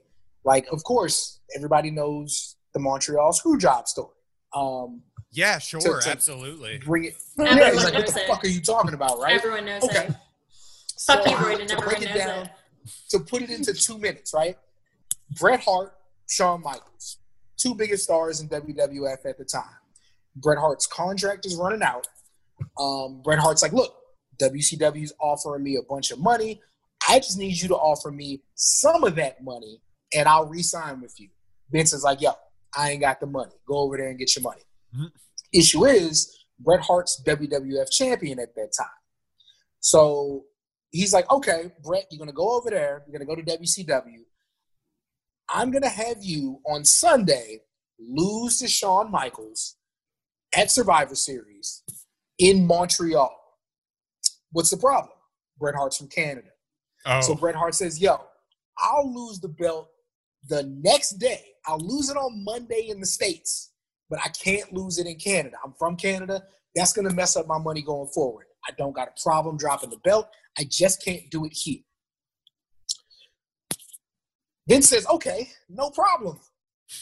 Meanwhile, Vince conspires with the referee and Shawn Michaels to say, okay, Shawn, you're going to put Bret in his own submission move. When he does, Earl, you're going to call for the bell. And that legit happened. Bret Hart ended up knocking out Vince McMahon backstage in the shower area. And I mean an uppercut to lift him off his feet. Spit on him ringside, said he was going to WCW. And Shawn Michaels claimed that he didn't know what happened for about 15 years.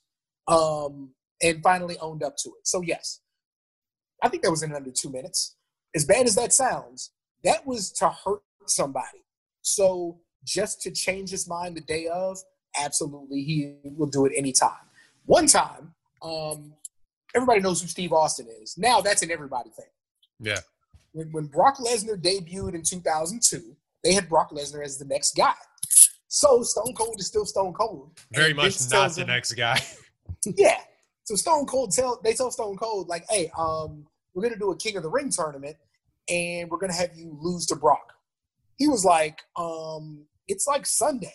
You're going to have me lose to Brock Lesnar tomorrow with no build? And they were like, yeah. He was like, nope. And he walked out of the company and quit. So, yes, they will tell you, they will do that to the person who's made them the most money ever. So will they do that to a brand new wrestler? 100% absolutely. It's so crazy to me, like how much it changed. Like it'll change the day of, like who Vince thinks will win and who won't win, and they have to kind of go with it. But the best Vince McMahon fact that I know of is that you can't sneeze around him. What? Oh, no weakness. No weakness. If you sneeze in a creative meeting, you're out. Yeah. You gotta go. Why? What happens if great Patrice O'Neal said it was the worst, it was the hardest job he ever did because Vince McMahon was a crazy person. Shout out. We love that. Men. What? Men in power, man. Great. Is it like a full-out sneeze, like I blow out snot from my nose, or if I like choke it back and I do that half sneeze? I bet you're out. Damn, you can't stop sneezes. Yeah, you can. But do you know if you want to work for the WWE, Jake. If you're not a pussy, Jake. There is a medical problem if you stop a sneeze, though, that you can actually cause yourself an aneurysm, and I wish I was joking. It is an actual thing that can happen to you if you choke back a sneeze. Your brain can just go poof. Yeah, and Vince McMahon would be like, good. Good. You should have survived an aneurysm. Get good, son. All right, so that's Fighting With My Family. That movie was so good, man. We got one more thing to do here, as we always do, a draft of some sort, or a list, if you will, of some sort. But we are drafting biopics, Bionicles. That is what we are drafting. The today. red one. The red one. So the draft order, really quickly, is Cameron, Caitlin, me, Dex Roydens. And we're doing a snake draft, Cam. So top 4 biopics. Go ahead, Cam. What is your first pick? My question is, am I allowed? Yes. Is Walk Hard allowed? Yeah, why not? Whatever. No. It's fucking fantastic, though. It's a good movie. Yeah. No, my number 1 is Ray. My number 1's absolutely sure. Ray. Jamie Foxx just smoked it. Yeah, that's my 1. Number 1 with Ray. One of the best performances. I still need to finish that movie, but it's like one of the best performances in a movie like Walk the Line, where it's like not the best movie, but it's like incredible performance. Yeah. Yeah. Caitlin, your number 1 pick. So I'm tempted to do something just to hurt Royden. Just so that he can't have this one. Wow, playing defense on the first pick. I don't know if that's really mean. Picking up Trade Potter for my first pick? But I know that when we asked this question on Twitter, Royden put an answer that I'm contemplating. I'm going to do. I would like to take Walk the Line. God damn it! For $1 million. It's Fuck, mine. man. Wow. I just did it Christ. because it was on my list, but it was lower on my list, but I knew you'd take it, and it was yours. and Blew I all knew your you wanted fantasy it. capital. So I'm ruthless today. I have walked the line. We changed this pod around for you. I will let you know that. Just let you know that. Jesus. No, Are you're you good. hurt? I'm very hurt. That's what You I should answered. be hurt. You Yeah. hurt him. You hurt me. Good. I knew I would, and I did it on purpose. Jake. Uh, pick. There has to a, be drama. a biographical film that the subject makes fun of every day and makes new employees watch. I'm taking The Social Network. Ooh, God yeah, damn it. yeah. Ooh, we're hurting people today, Jake. We're hurting people. It's a great movie, and the fact that Mark Zuckerberg makes Facebook employees watch it, and then he'll pause it and tell what really happened and laugh. What a douchebag. Yeah, he makes people Mark watch it. Zuckerberg cannot be a real person. Like I My never least used to favorite believe. robot. My least favorite robot. Absolutely. We were This is what talking happens when the small world children grow up. for the class that I TA. When the small Like- world children grow up. I TA like a class like that has nothing to do with it. I TA Intro to African American Lit, and like we were talking about Mark Zuckerberg for like an hour about how we think that he secretly owns Animal Crossing What? because we believe Also, noted that African American author Mark Zuckerberg. My professor brought this up. She was like, "This is a tangent." Keep going, really keep going, wanna keep go going, keep down." going. But she was just like, I feel as if there's no one who's that capitalist that they will make a game that is purely about just paying off loans. And like, she was like, "This is the work of Mark Zuckerberg," and she also believes that Animal Farm is too. Not Animal Farm. What is it? Farmville. But she said that they're Animal all Farm, really. the But H- she all. No, Don't she listen made that Wells. point. She said they're all about animals because they're actually about control and 1984. And she was like, truly like George Orwellian bullshit. She was like, this is the Bolsheviks coming to get us. She's kind of kidding because she's very anti-capitalist. Very much But, not like, kidding. She's not kidding at all. She So yeah, truly- my pick is the Denzel Washington banger, American Gangster. Oh, hell yeah. Oh, Fucking fantastic. Hell yeah. That What are was- you going to shoot me in the street, Frank? Person You who gonna was shoot me shot. right here in front of everybody? Bang. They got Stringer out of there, boy. They got Stringer out of there Immediately. quick. Him Luther was smashing the gone. guy's head in the piano and then making them blot the $1,000 alpaca rug is just one of my favorite movie scenes ever. Like, it doesn't get better than that. That's what you want in a biopic. Just ridiculous shit that can't possibly be true, but it's kind of true. But probably. Okay, so I got two picks here. My number one pick, I'm gonna go with Rocket Man. That's good. Yeah, we stand Rocket Man and Taron Egerton's performance. We don't stand Taron Egerton. Bad man. What? I've heard like some bullshit about him being like impossible to work with and kind of like a huge dick. He was great in Rocket okay. Man. But what I was trying to say is we stand Rocket Man and that performance, and fuck Bohemian Rhapsody. All my homies hate Yes. Bohemian Rhapsody. I kind of like it. No! Kind of I like also it. kind of did you just Podcast disappear? over. I also like Bohemian Rhapsody. No, bad I'm a movie. fan of that kid though. Like I'm a fan of him specifically. Rami Malek. Yeah. That Like kid's great. his gosh, now, am I forgetting the name of the show now? The show Mr. on USA? Robot. Yeah, Mr. him and Christian Bale play off each other great on that show. Like I'm a fan of that kid. So yeah, but okay, fuck it. My second pick, we're gonna go with Wolf of Wall Street. That's a I know good we one. I know we make fun of this movie a lot because dudebros.com really really love this film for the wrong reason, but it's so good. It's very good. Yeah, Wolf of Wall Street, Jordan Belfort. Jordan Belfort. All right, back up to Dex. I'm gonna go with a movie about a story that's like just randomly really important to me that I think about a lot and like watch a lot of documentaries about. I, Tanya. No, that one's Tanya also Harding. important to me. That was on my list. Yeah, fuck you, Caitlin. Suck it. It was low on my list. It's okay. Whatever. But yeah, I agree. I love that movie. I love the performances in it. Margot Robbie is fantastic. Allison Janney obviously got an Oscar for it and deserved it. But yeah, the story is just really good. The 30 for 30 on it is really good. The movie like adds like new interesting wrinkles to it. It's not the most accurate thing ever, but it's still pretty accurate and just really entertaining. I think it's also important for what reasons we were talking about earlier about like women. There's like an objectification that occurs like all the time, but women are never actually taken seriously for sport and like for their athleticism. And Tanya Harding is a very big example of that, being one of the most athletic figure skaters ever in women's skate, but just because she was not very effeminate in terms of, and rich, like she was just poor and couldn't afford the costuming. She was like shat on all the time. Bullshit. One of the best, that's absolutely one of the best mother-daughter relationships I've seen captured on screen. It's amazing.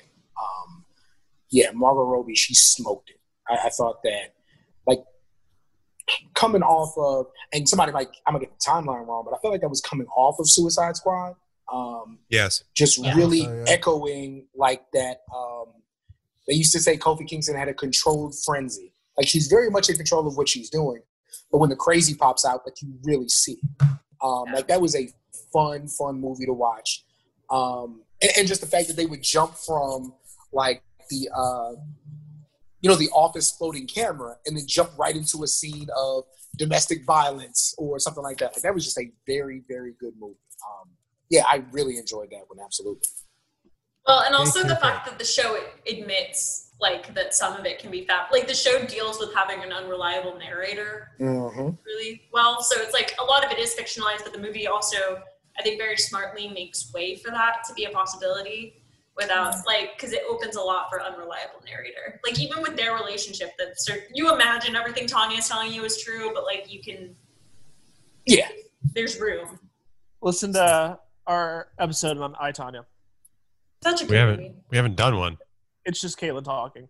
Oh. God damn. Wow. Ooh-wee. She got cooked. She got cooked. Why do you want to hurt me? Jake, we're the same person. Why do you want to hurt me? I know. Oh, fuck. That was funny. That was funny. Sorry. I will be taking a movie that I've taken in like 4 other drafts. I will be taking Catch Me If You Can. Damn it, dude. Ruining's getting ruined. Shit, man. Oh, it's such a good movie. Sorry. such a good movie. Terrible Broadway musical. Great movie. That's not true. There's one good song in that movie. That musical. So that makes it a great Broadway. Makes it a terrible. Now I Broadway want to musical. see him fly. Listen, if you want one song holding up an entire production, listen to our episode on A Star Is Born. Dude. I hate you. Why is Jake in a mood? What is wrong with you? Because I'm Christ. hungry and it's dinner time. It is. Let's move on. Caitlin.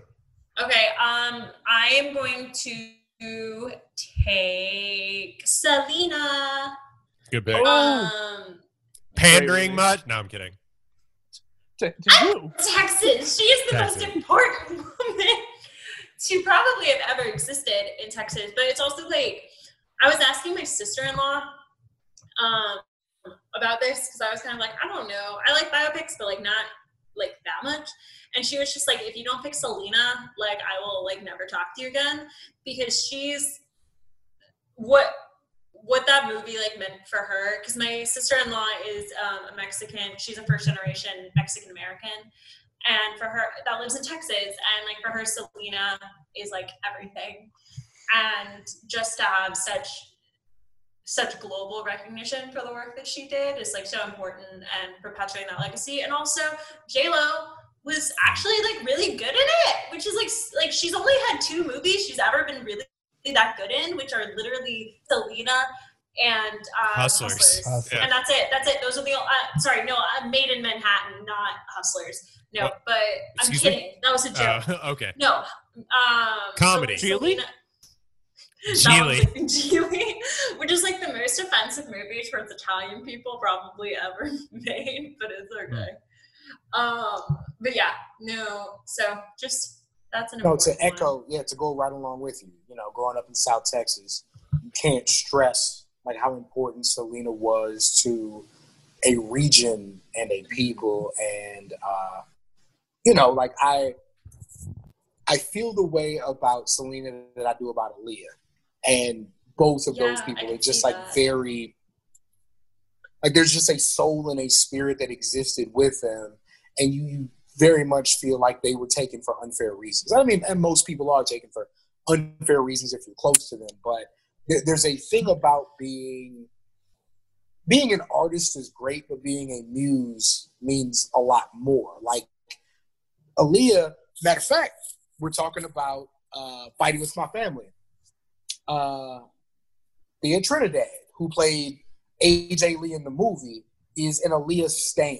Like, absolutely dresses like her and fashions herself after her and, like, mimics her videos. Like, that she's very much totally ingrained in who Aaliyah was. And like you said, like, there's a whole region and segment of women who absolutely delve into Selena. And it's not just women. Like, you know, my boys got Selena T-shirts and Selena tattoos. Like, it's what it is. That's how much. Well, yeah, and it's an icon. She was taken. I think what's so interesting and painful about Selena is that she was taken because she was so famous. Like, literally, the president of her fan club, out of jealousy and money laundering, was like, "I am going to kill you for essentially no reason." And it seemed very pointless. Such a nuts story. I didn't know that story until I got a little bit like into high school. Even though I'm from, you know, East Texas, like, and she went to the Astrodome and everything else. I didn't know that. And when I found out about that, I was like, oh, I get it. Like, that's nuts. That's one of the more nuts celebrity things I've ever heard. And it's like my sister-in-law literally, like, the love for Selena and like for like Mexican Americans in Texas and like other people as well, but specifically within that community is so big that they truly are upset that Yolanda Salivar did not get the death penalty. They're like, that woman should be literally dead. Like, absolutely. Which is just like it's just like an absurd but very understandable amount of love towards this woman who is an icon. Like, we were talking about icons earlier, people who are bigger than like even just their work. They're bigger than that, and Selena is bigger than her work. And J-Lo did her credit, like, which is the Bond thing. They're gonna try to redo the Selena movie, and it makes no sense to me. I'm like, why? The best thing about the Selena movie, not the best, but the funniest, is that Constance Marie plays J-Lo's mom and is only 3 years older than J-Lo. Cameron, you got 2 picks. Being a woman in Hollywood sucks. Ooh, back-to-back picks? Oh, this back-to-back. Snake draft. Okay. So it kind of doesn't matter what order I picked them in then. So I'm going to go with What's Love Got to Do with It? That's a good and a bad hard one. Yeah. This is – so there's a generation of people who think that Angela Bassett is Tina Turner and think that Lawrence Fishburne is Ike Turner. Genuine. It's a very hard watch. It's one of those, this is the price of fame. This is the price of success movies. But just a stellar performance. You know, Angela Bassett is just an all-time gem. You know, you look at her tribute to Chadwick Boseman. It was just amazing. And she just has this grace and this air about her. That's amazing. And also, on a tangent, go watch Lovecraft Country for her husband, Courtney B. Vance, who was smashing it. Oh, but great. Listen to our Lovecraft Country episode, Dex. Yeah, we have one. That actually exists. Yep. See, guys, synergy. Yeah. Greatest guest of all time. Wait, yeah. What's Love Got to Do with It? Also, it's just so fucking powerful because I feel like there's a lot of women. I've also been in like very physically abusive relationships, and apparently that movie was so powerful and I can imagine that. I need to probably rewatch it as an adult because I haven't seen it since I was 16. But apparently, when that movie got released, there was an uptick in women actually going to women's crisis centers and like realizing that their relationships were deeply toxic and truly physically abusive. And I think that's actually something really beautiful. Like, I feel like that's something to Tina Turner's legacy that I think she would appreciate. Like, women getting out of situations that you have a lot of love for each other and there's a lot of compassion, but you're truly horrible for one another. And like, there is this dynamic of abuse. So I think that's really cool. And also it's like, go on, I'm sorry. Oh, I was just going to say, I think also what's really important about that movie, What's Love Got to Do with It, is that it talks about abuse, but it doesn't make abuse her entire story. Mm-hmm. And I think that is also immensely powerful. Like, the story is, at the end of the day, really about just Tina Turner and her relationship with Ike Turner, but fundamentally really more about who she is as an artist, not just as a person who's a victim of abuse. To give Lawrence Fishburne some credit, and I don't want this to come across like weird, he's a great abuser. He's really likable in that movie. I mean it. Like, I was working on this short film like a year and a half ago, and I had to be like abusive boyfriend.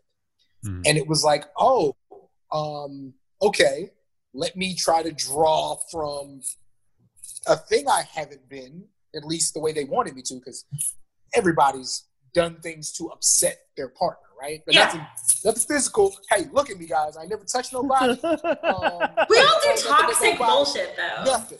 Cam, do you want to tell us something, man? No. But having to draw from, these are the things that exist in the world. And this person who I'm working with, who is like my partner on set, I got to really make them feel like shit. Right. Let me pull from it. And boy, did he smoke that. He was amazing in that role, just like his stoic presence and always having that straight face, but knowing like when to turn it on. Just like there are very few movies, especially like biopics, where the two leads play off each other that well. Well, and also stellar. He's so smart in it too, because I think he gives. I hate it when abusive figures are played as just horrible and evil, and there's like nothing redeeming to them. Because like I'm sure that's true, except I'm sure it's not, because I think that takes away a lot of agency from victims, that it makes them seem like they're stupid, like that they just didn't see all these red flags, and that seems so unfair. Most of the time, very abusive people are super charming, and Lawrence Fishburne in that movie is so fucking charming at the beginning. You really like him. Absolutely. Even though you already know how it's gonna go. You're like, I know who Ike Turner is, like, I'm not stupid.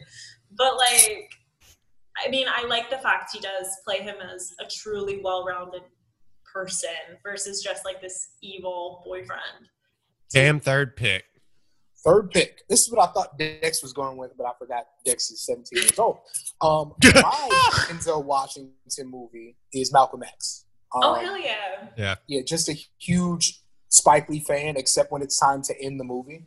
But those first two acts, he'll smoke those. But yeah. Denzel was just a natural to play Malcolm X. I love that.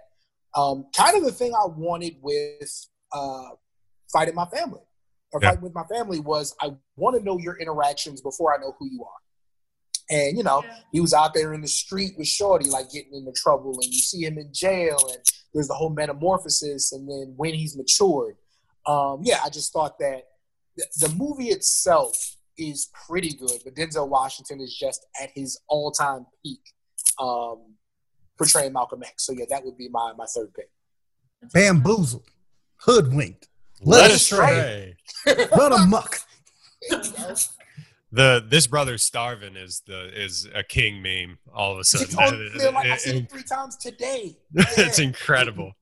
Okay, so who are we going with? Caitlin, back to Caitlin. Okay, I'll keep it quick because I can talk for like fucking ever. But I'm gonna go with The Aviator. As a Houston native, Howard Hughes matters a lot to me, and as a person who struggles with obsessive compulsive disorder, that movie matters a lot to me. Rice alumni. Also a Rice alumni. Hoot hoot. But yeah, he went there for 2 years and then dropped out. But he never graduated. But that movie, he does a lot of justice, and also OCD, he does a really good job of telling that story in that downward spiral in a way that is fair.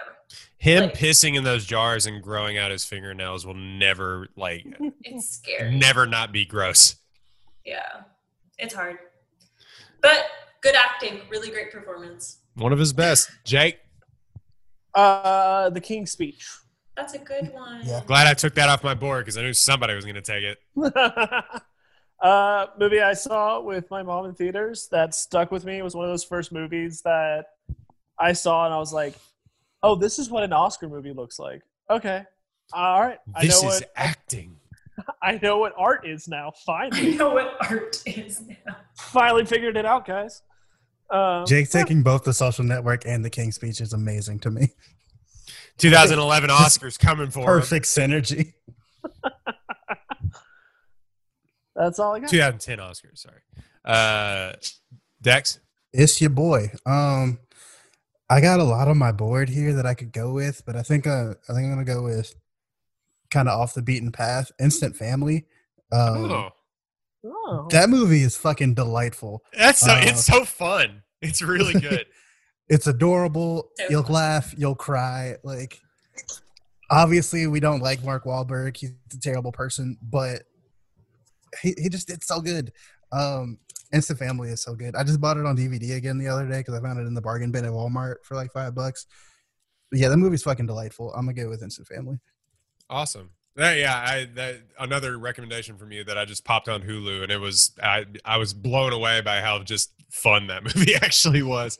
So I'm gonna go with two here. One that I've taken in draft before, Straight Outta Compton. Yep. Great movie. Movie's incredible, man. Incredible to merge all those stories into one, and also dealing with the most. Who played their manager? Somebody help me out. Oh. Who was he? No. Not who played Jerry Heller? Yeah, who played? I mean, it's the most like character actor of all time. I went to look up Straight Outta Compton and I wrote Straight Out of Compton Well- and it got very mad at me. Well, yes. Paul Giamatti, duh. Yeah, Oh, of that's course, right, As soon as yeah. you said it, Yeah, I was well, like, I know that's how you think of Paul Giamatti. He's that guy that played that thing. He was really good. who had like one of the hottest mid 2000 streaks ever. Yeah, was Lady in the in- Water ended that streak, but it was a good streak. He was in Big Fat Liar. yeah. Big Oh fat. my He god, was Big the Fat big- Liar. They turned him blue. It was great.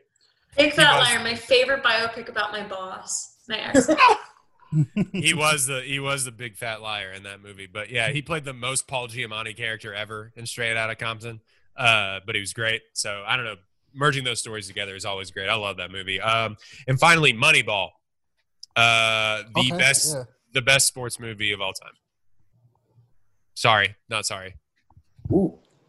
Ooh. Ooh, You know, ooh. I'm not in a Wow. position to argue right now, but I want to argue. I know you want to argue, and my counterpoint is so. Like, wait, the best, like, true sports movie or the best sports movie? What? That's it. I understand. Like the best, like action, like real life based sports movie. Or Just just overall best. any movie based mostly on sport? No, I mean you got to put it up there, like the Rocky franchise and stuff like that is like Yeah, is 'cause I'm like- tough. Because it most definitely is the best baseball movie. Okay. What? Yeah, This okay. is Like, I I'm, will- I'm a major league guy, but you're not wrong. I will. This is- I will. This is the Moneyball is 100 out of 100 for me. It's a perfect movie. I dig it. to I me. dig it.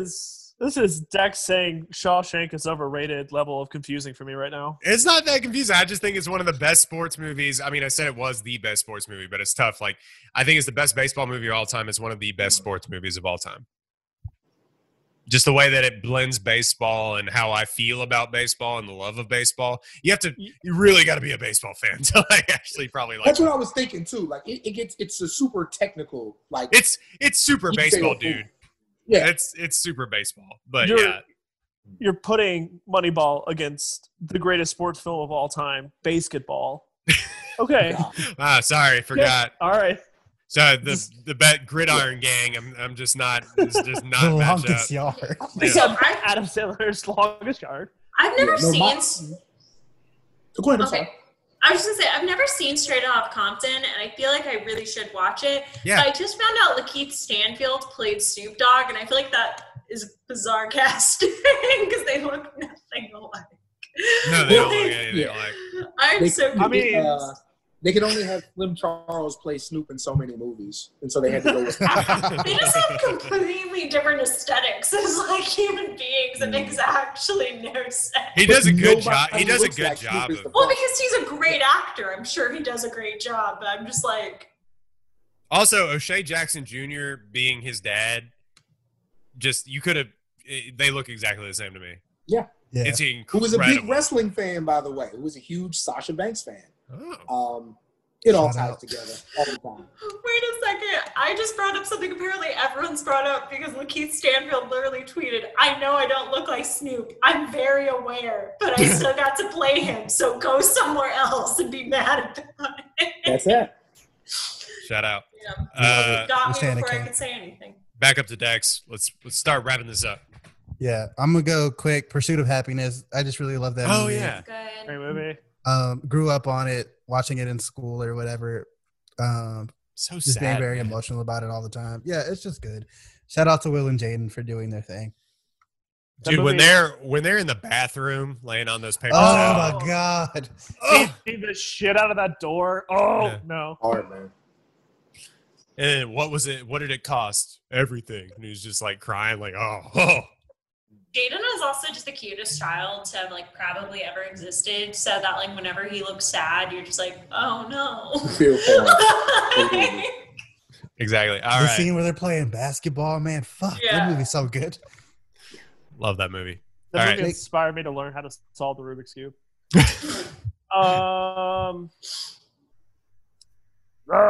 You know what? I'm gonna take it. I'm gonna take Goodfellas. That's a good one. No. Oh yeah, I forget that's a biopic. I know we want to like get through this quickly. You're clearly trying to wrap it up. Nobody can convince me that Goodfellas is better than Casino. Like Oh. nobody will ever be Whoa. able to do that. That's an interesting take. I think Casino is so much better than Goodfellas. Like Casino is way more violent. I don't like the film that Goodfellas was shot on. I don't Yeah. like the quick zooms that they make when something's happening. Yeah. They all smoked it though. Like they were all good in the movie. It's just a little bit more cartoonish than Casino is to me. Yeah. And I just like the serious tone. However, Ray Liotta and I forget the actress who played Karen, who's also in Sopranos, but that chemistry is amazing. They're so good together. Absolutely. I mean, Pesci is great in Goodfellas, but it's perfect game. He pitched a perfect game in Casino. Yeah. Stabs that dude with My the take pen. on Goodfellas is that like once you watch it the first time, you can just watch the good scenes on YouTube for the rest of your life and be fine. Like you don't really need to watch the whole movie ever again after you've seen it once. People lose the worst thing that ever happened to that movie. That motherfucker is 5 hours if you watch it on TBS. You know, once you Uh, get to he starts dealing coke with Karen, you don't have to finish the movie. Like, My favorite thing about Casino is when Joe Pesci stabs that guy to death with a pin. And I Oh. saw that scene when I was about 8, and because my dad was watching it on the TV, and I said, "Dad, let me watch Casino. Somebody stabbed the guy to death with a pin," and he looked at me like, "What are you saying right now? Shut up." I also find it interesting as an Italian American that there's only like 5 people in Hollywood allowed to play Italian people. Yes. And like they're all in The Sopranos and they all did Goodfellas. And like And they're they all also did- all Robert De Niro. What's his last movie? Is it called the Postman? Irishman. Irishman. The Irishman. Fucking Yeah, and stinks. they were like, Fuck the "We're here Irishman. until 102 years old. We're gonna have you beat somebody up in the street." The worst scene in cinema history. But hey, I'll say this though: Goodfellas had, as much as I love Casino, Joe Pesci's death scene in Goodfellas Oh, is infinitely better than it is in Casino because you really don't see it coming in Casino. Or I'm sorry, in Goodfellas, you really Yeah. don't see it coming. You think he's gonna get made. In Casino, it was like, nah, you you're on strike 26, dog. Like, they're going to get you out of here. But yeah, they, that setup in Goodfellas is amazing. Caitlin. I'll be fast. I'm taking On the Basis of Sex. Didn't that just come out? Yeah. Okay. I really like that movie. I'm a big Ruth Bader Ginsburg fan. Personally, and like politically, I think she's like. You don't say. Yeah, I'm a liberal. But no, but like I, as a woman, like is the most landmark case like for me in American history because it was essentially the case that was pushed forward that gave women rights, at least white women rights. And I think that, oh my God, what's her name? Who played Ruth Bader? What's her name? I just think she's perfect in everything. Felicity Jones. I was going to say, it's not Alicia Vikander. No, but I just find Felicity Jones like perfect in everything. And the accent that she did, very few people can actually get a New York accent correct without sounding hokey. And she like did it. She sounded like she was from Long Island, and it was beautiful. And it made my mom cry because my mom was the first female industrial hygienist at her job. And that whole movie made my mom start sobbing because she was just like, how far we've come that my daughter can like be getting her PhD. And I was like the first woman even allowed in my job. Your mom also cried at Holes too. Yeah. Your mom's just a crier. She cried at this movie My mom too, is right? a youth pastor. Like her whole job is to hold people's hands and cry. Like that's what she does. Right. Shout out to Armie Hammer for playing every single character Armie Hammer has ever played in this movie. They're all the same. They're not all the same. He plays range of bad white guy and good white guy. And that is his full range. Bad handsome white guy, good handsome white guy. That's it. Like sometimes he's a bad guy, and sometimes it's never ambiguous with Armie Hammer. It's just like straight out the block. This guy sucks. The only time it's ambiguous is Call Me by Your Name, where you're a little bit like, he's a pedophile. Are you a pedophile? But you're like, I think I'm gonna accept this as a love story somehow. Okay. Cam, final pick. Okay, my last one. Last King of Scotland. That's good. A heavy movie, super serious subject matter. What can you really say? I just think such a visceral and heavy performance. They tried to make you feel for the guy, and you did for as long as you could. Mm-hmm.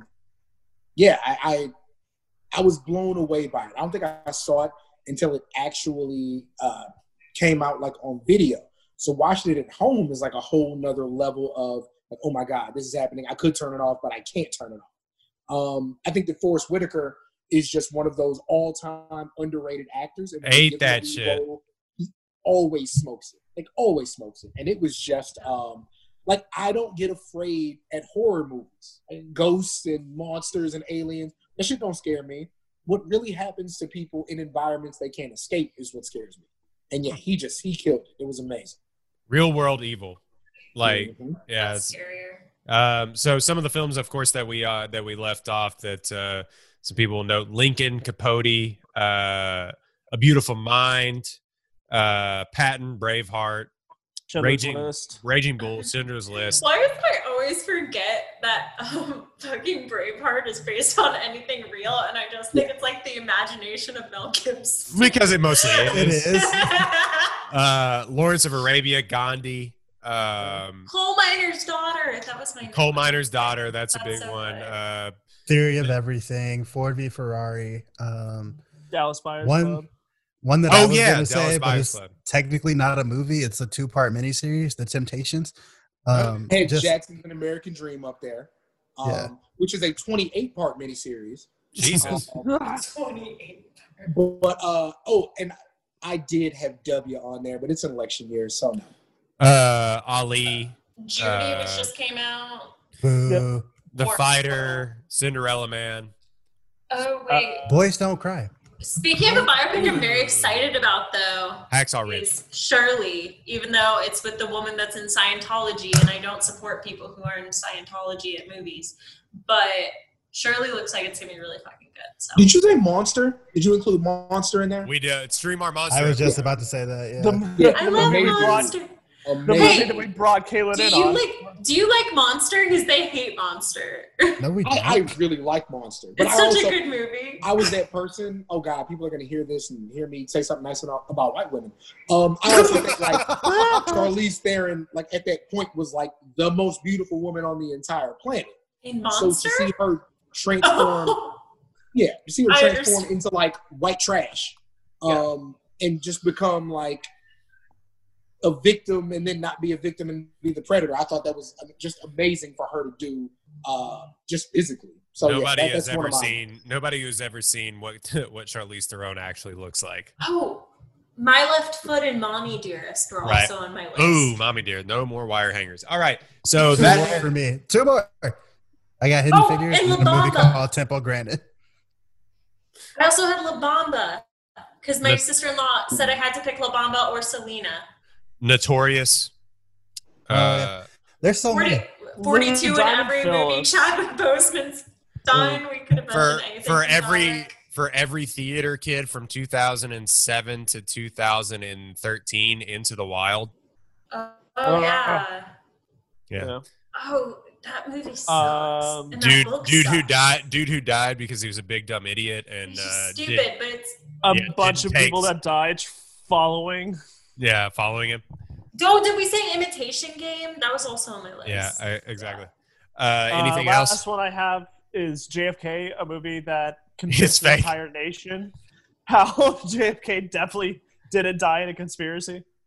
But Back Oliver Stone Into the left. into the left. But Oliver Stone convinced everybody that's how JFK's assassination really went down. That's crazy that they were allowed to put that out and it got nominated for Oscars. I work right next door to the studio where they filmed all those court scenes. Incredible. Did so you that say Remember the Titans?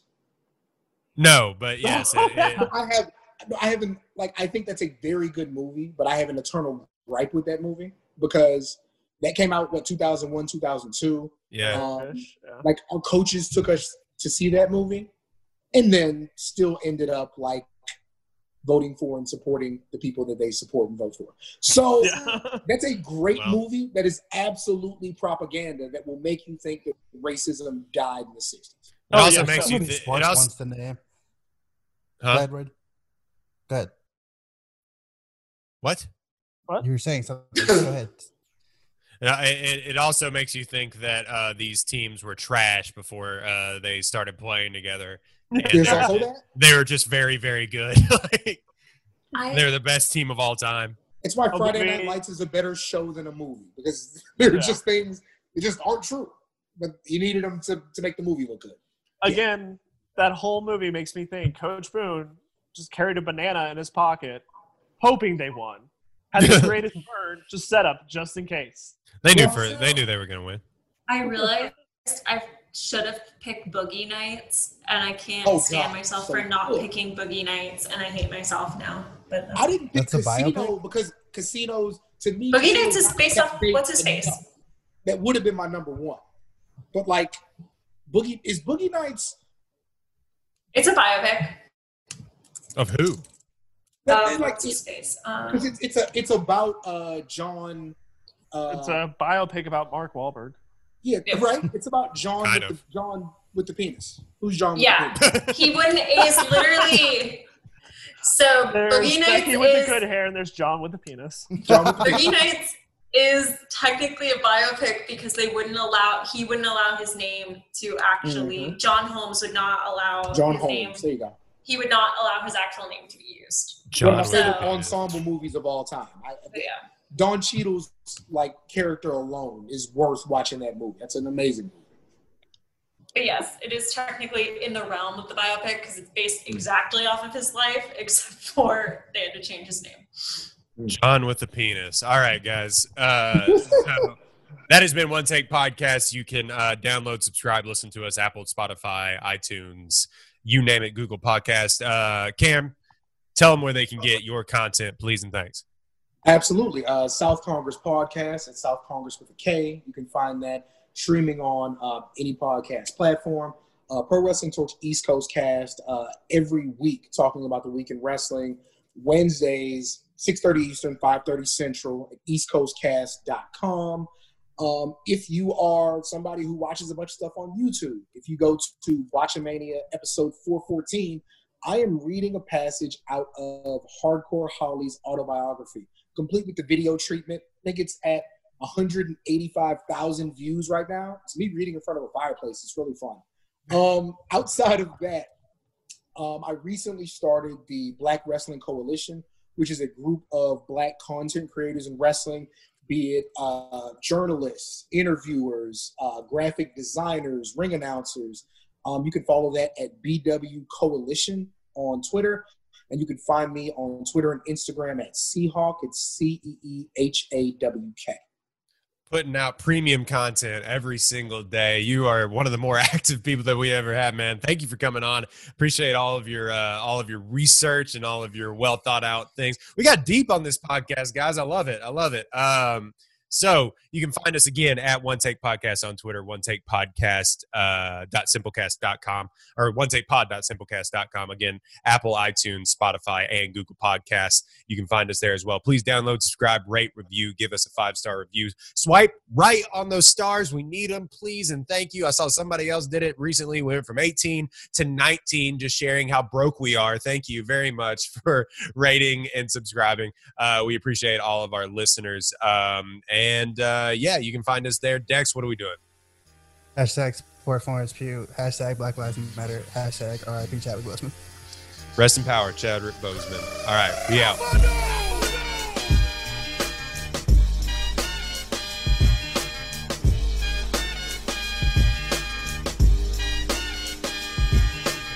Your time